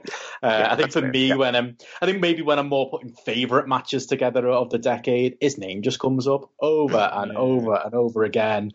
For me, Zack Sabre was already around. He wasn't the Zack Sabre that he is now, but he was around at the start of the decade. I feel like if this decade of BritRes has created anything to stamp its legacy on, the creation of Will Ospreay as a genuine star, as one of the best wrestlers in the world, as one of the best wrestlers in New Japan, as a featured wrestler in New Japan, all the way from his beginnings. Probably, start of the decade, Will Ospreay, he was wrestling, but he was wrestling in his backyard. You know what I mean? And he got himself into Progress, he got himself into Rev Pro, and he got himself over in both of those places as a very, very raw, flippy flyer. And through the Brit, I think he pulled everyone up around him, similar to Zack and Walter did, and everyone around him had better matches with him, but he improved over time as well. He got so much better, both from, working in Brit Res and, primarily from going over to Japan as well. So for me, as far as like a success story and something we can look at and look, we made that in these last 10 years. I think I'd sneak Will Ospreay in there with Zack Sabre Jr. For me. They would be the 1 and 2 of wrestlers for Europe over the 10s. Yeah, I mean, Will Ospreay, definitely. So, I mean, you could just take his 2019 and instantly make him, for the decade. But also for me, and I've always been a massive fan of him, and there's got to be Jordan Devlin, just because of the career turnaround he had. I'm sure the early OTT shows I used to watch from the Tivoli and whatever, the fans were flipping him off and chanting shit Finn Balor at him and that. And then the career turnaround he had when the match with Moose, who's had a good match with Moose? That's the one. That was the moment. That was the moment where he just broke out. That match again, where he leapt from the balcony back out from the stage onto the thing. That was where it all changed for him. Yeah, and then, from then he's been just, apart from when he took Finn Balor on NXT UK, but let's forget about that. He's been the highlight of, pretty much every card for me that he's been on. Obviously, the feud, he's had going with Walter and Starr. Even when he's appeared in Progress, had some of their best matches of 2019 against the likes of Ilya Dragunov. His match against Ospreay, that was absolutely in Progress. Yeah, I was about to say it was an OTT then. His match against Ospreay in Progress was brilliant. Just any card he's been on just has great matches with everybody, and I really feel like he's definitely up there with some of the best wrestlers in Europe. And I don't feel like NXT UK has held him back as much as it might have done with other people, because he's still pushing, obviously, to be featured in OTT and other promotions. So yeah, definitely Jordan Devlin and Will Ospreay, and throw Zack Sabre Jr. in if we were doing a top 3. So I mean, just before we round out the show, I just wanted to ask others that you thought had tons of potential and never quite lived up to it. I mean, there was a name I wanted to throw in here, but I never thought he had tons of potential. But a good hand on the mid card, and then Lucha Forever happened. Was Ryan Smile? I mean, what the fuck ever happened to him? I mean, he was huge in the early days of OTT. Didn't he even design the logo for him? I think Jamesy. Yeah, he was a big deal. And he was if Pete Dunne was the top guy, say in the 2016-17 period, then Ryan Smile was the guy underneath him. You know what I mean? And he was a guy that could always be relied on to have good matches. And as you said, and then Lucha Forever happened, and the whole thing just collapsed. And I don't know, was it personal reasons or what happened with him? But he's disappeared off the face of the earth. But yeah, one of the what ifs, I'd say, of the decade. You know what I mean? One of the guys that you wonder in a different lifetime what would have happened to him, because there were things he needed to improve on, but there was something there. And he did, for a while there, he had a genuine connection with Irish fans as well, and that's not a thing you can kind of manufacture easily, I mean, if we're going with disappointing considering where we thought you'd be, can I nominate the entire roster of NXT UK? I mean, they all look alike. Yeah. They've all got that same NXT UK beard, so they kind of fit. I'd say Mark Andrews for me. If I was going to name one that long, he's like the poster boy for. I thought he'd have the same career trajectory as Will Ospreay. Like you said, Martin, Will Ospreay is one of the best wrestlers in the world, having the best matches in the world this year. I would put Will Ospreay's, like you said, his 2019 against Mark Andrews' entire career. Mark Andrews had I'm not saying he didn't have good years, but I think well past the peak of Mark Andrews at this point, and I really thought he was going to be a game changer. I thought, when they did the WWE UK tournament and they announced all those names, and he wasn't in the list because I think he was still signed to TNA, and they managed to get him out of his TNA deal, and he got signed up. I genuinely thought he was going to be a big deal in that brand. The reason that mid-card schmoz of nothing with your Lagueros and your Joseph Connors and your whoever else is kind of I know they've been trying to do this tag run with Flash Morgan Webster, and in fairness, he's got a little shot on NXT. But after they get bored of this tag team, he's going to be right back in that mix with those lads. And he's just the face of many. I think. I just don't see. I think we've hit the peak for Mark Andrews, and I don't see him quite ever hitting the levels we were maybe hoping for. And also, while I'm throwing NXT UK under the bus, a shout out for Travis Banks too, as someone who should be a world beater right now, should be doing best of the Super Juniors tours, and should be at the very least on NXT proper, or the very least prominence in another Japanese company. And nevertheless, he's one of those mid card NXT UK guys with not a huge amount of upside. Yeah, and another one that's and again, you could name most of the NXT UK roster. Another one that springs to mind is TK Cooper. Yeah, there was a time when that guy was all set to be the biggest star in Brit Wrest. Like, if you think back to the reactions, remember the reaction he got when he came? Remember, he went away because his visa expired, and he got it all sorted, and he came back to the ballroom, I think it was, in a surprise. And the reaction that guy got, you know what I mean? And I remember talking about him probably 2016 as a guy who had the look, who had the charisma, who had the athletic ability to be, he could go as, he could make it all the way in wrestling, you know what I mean? And look where he is now. Like, you could say he's doing good stuff in Riptide and that kind of thing. Like, but in a scene now where there's no huge stars, TK Cooper should surely be the top guy. You know what I mean? And he just isn't. You know what I mean? And whatever the reasons are for it, I'm not sure. But like, to me, I think back to the high hopes I had for TK like a few years ago, and where he is now. Like, and he's definitely a guy who just hasn't done what I hoped he would do. Well, just to take your two picks there, because I remember WrestleMania weekend in Orlando and going to a bunch of shows around there, and I remember him and Travis Banks had two matches with the highlight of the weekend, and I've never seen two people get instantaneously over with like a foreign audience, and them two did, and they absolutely tore it up and had two of the best matches of the weekend. And I do agree that TK Cooper is doing good stuff in Riptide and Breed and showing the potential that he's always had, but like you said, James, he's just on that other level where he could have been a lot higher than probably. Yeah, superstar. Yeah, exactly. It feels like damaged goods at this point. I think that's the thing with him. Like, you can do good things in a Riptide, but I just feel like, progress. I think the well's poisoned ever since they tried. Remember, they tried to do that three-way feud with Banks and Brooks that just didn't work. The whole heel-face dynamic was off, and he just never got any momentum going. Rev Pro have been trying with him, but it's just not working. Yeah, I don't know what that lad has to do differently to stand out again, but I'd genuinely forgotten how highly I rated him. Like that, like you say, that some of those tag matches, that match with Walter, that ring camp tag where Walter murdered him. And he was they were supposed to be heels at the time, but he almost became an underdog babyface in that match. But his performance there of trying to stand up to Walter and sell him for him, they're live in the ballroom, thought this lad's going to be a star. And sadly, it seems we were wrong, but he is still young enough, and he is still maybe promising enough in other places that maybe we shouldn't write him off entirely. Yeah, I mean, I'd not even considered him in that one, but yeah, completely. Such a shame about that. But I suppose to wrap up here, like we said, not a totally comprehensive list or anything. We could do like 10 shows about sort of like, each period of the decade and stuff. But I think a good overview from everything. And sorry if we missed some of your faves. So, before we head out of here, plugs. I mean, I'm on Thunderstruck this week with WH, so you double dose of me. We're talking a brilliant match from 96 between Otani and Liger, so check that out. I think that drops on Saturday. And Benno and Jamesy, any plugs before we head out of here?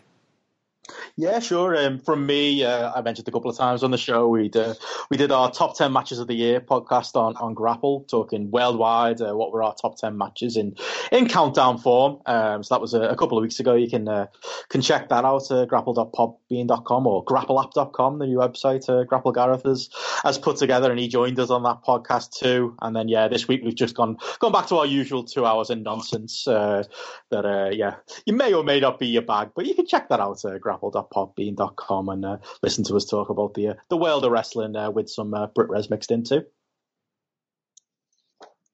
Yeah, nothing major to plug at the moment, guys. Just to follow me on Twitter at Jamesy_2015. If you're interested in going back, I know the Christmas period is quite busy for podcasts. I did an episode of Thunderstruck with WH as well 2 or 3 weeks ago where we looked at the Liger-Sasuke match from 1994. So, yeah, apart from that, that's it really, yeah. And of course, all roads lead to postwrestling.com. Leave us feedback on the forum, and thanks for listening, and we'll be back on the 7th of February, so we'll check you out then.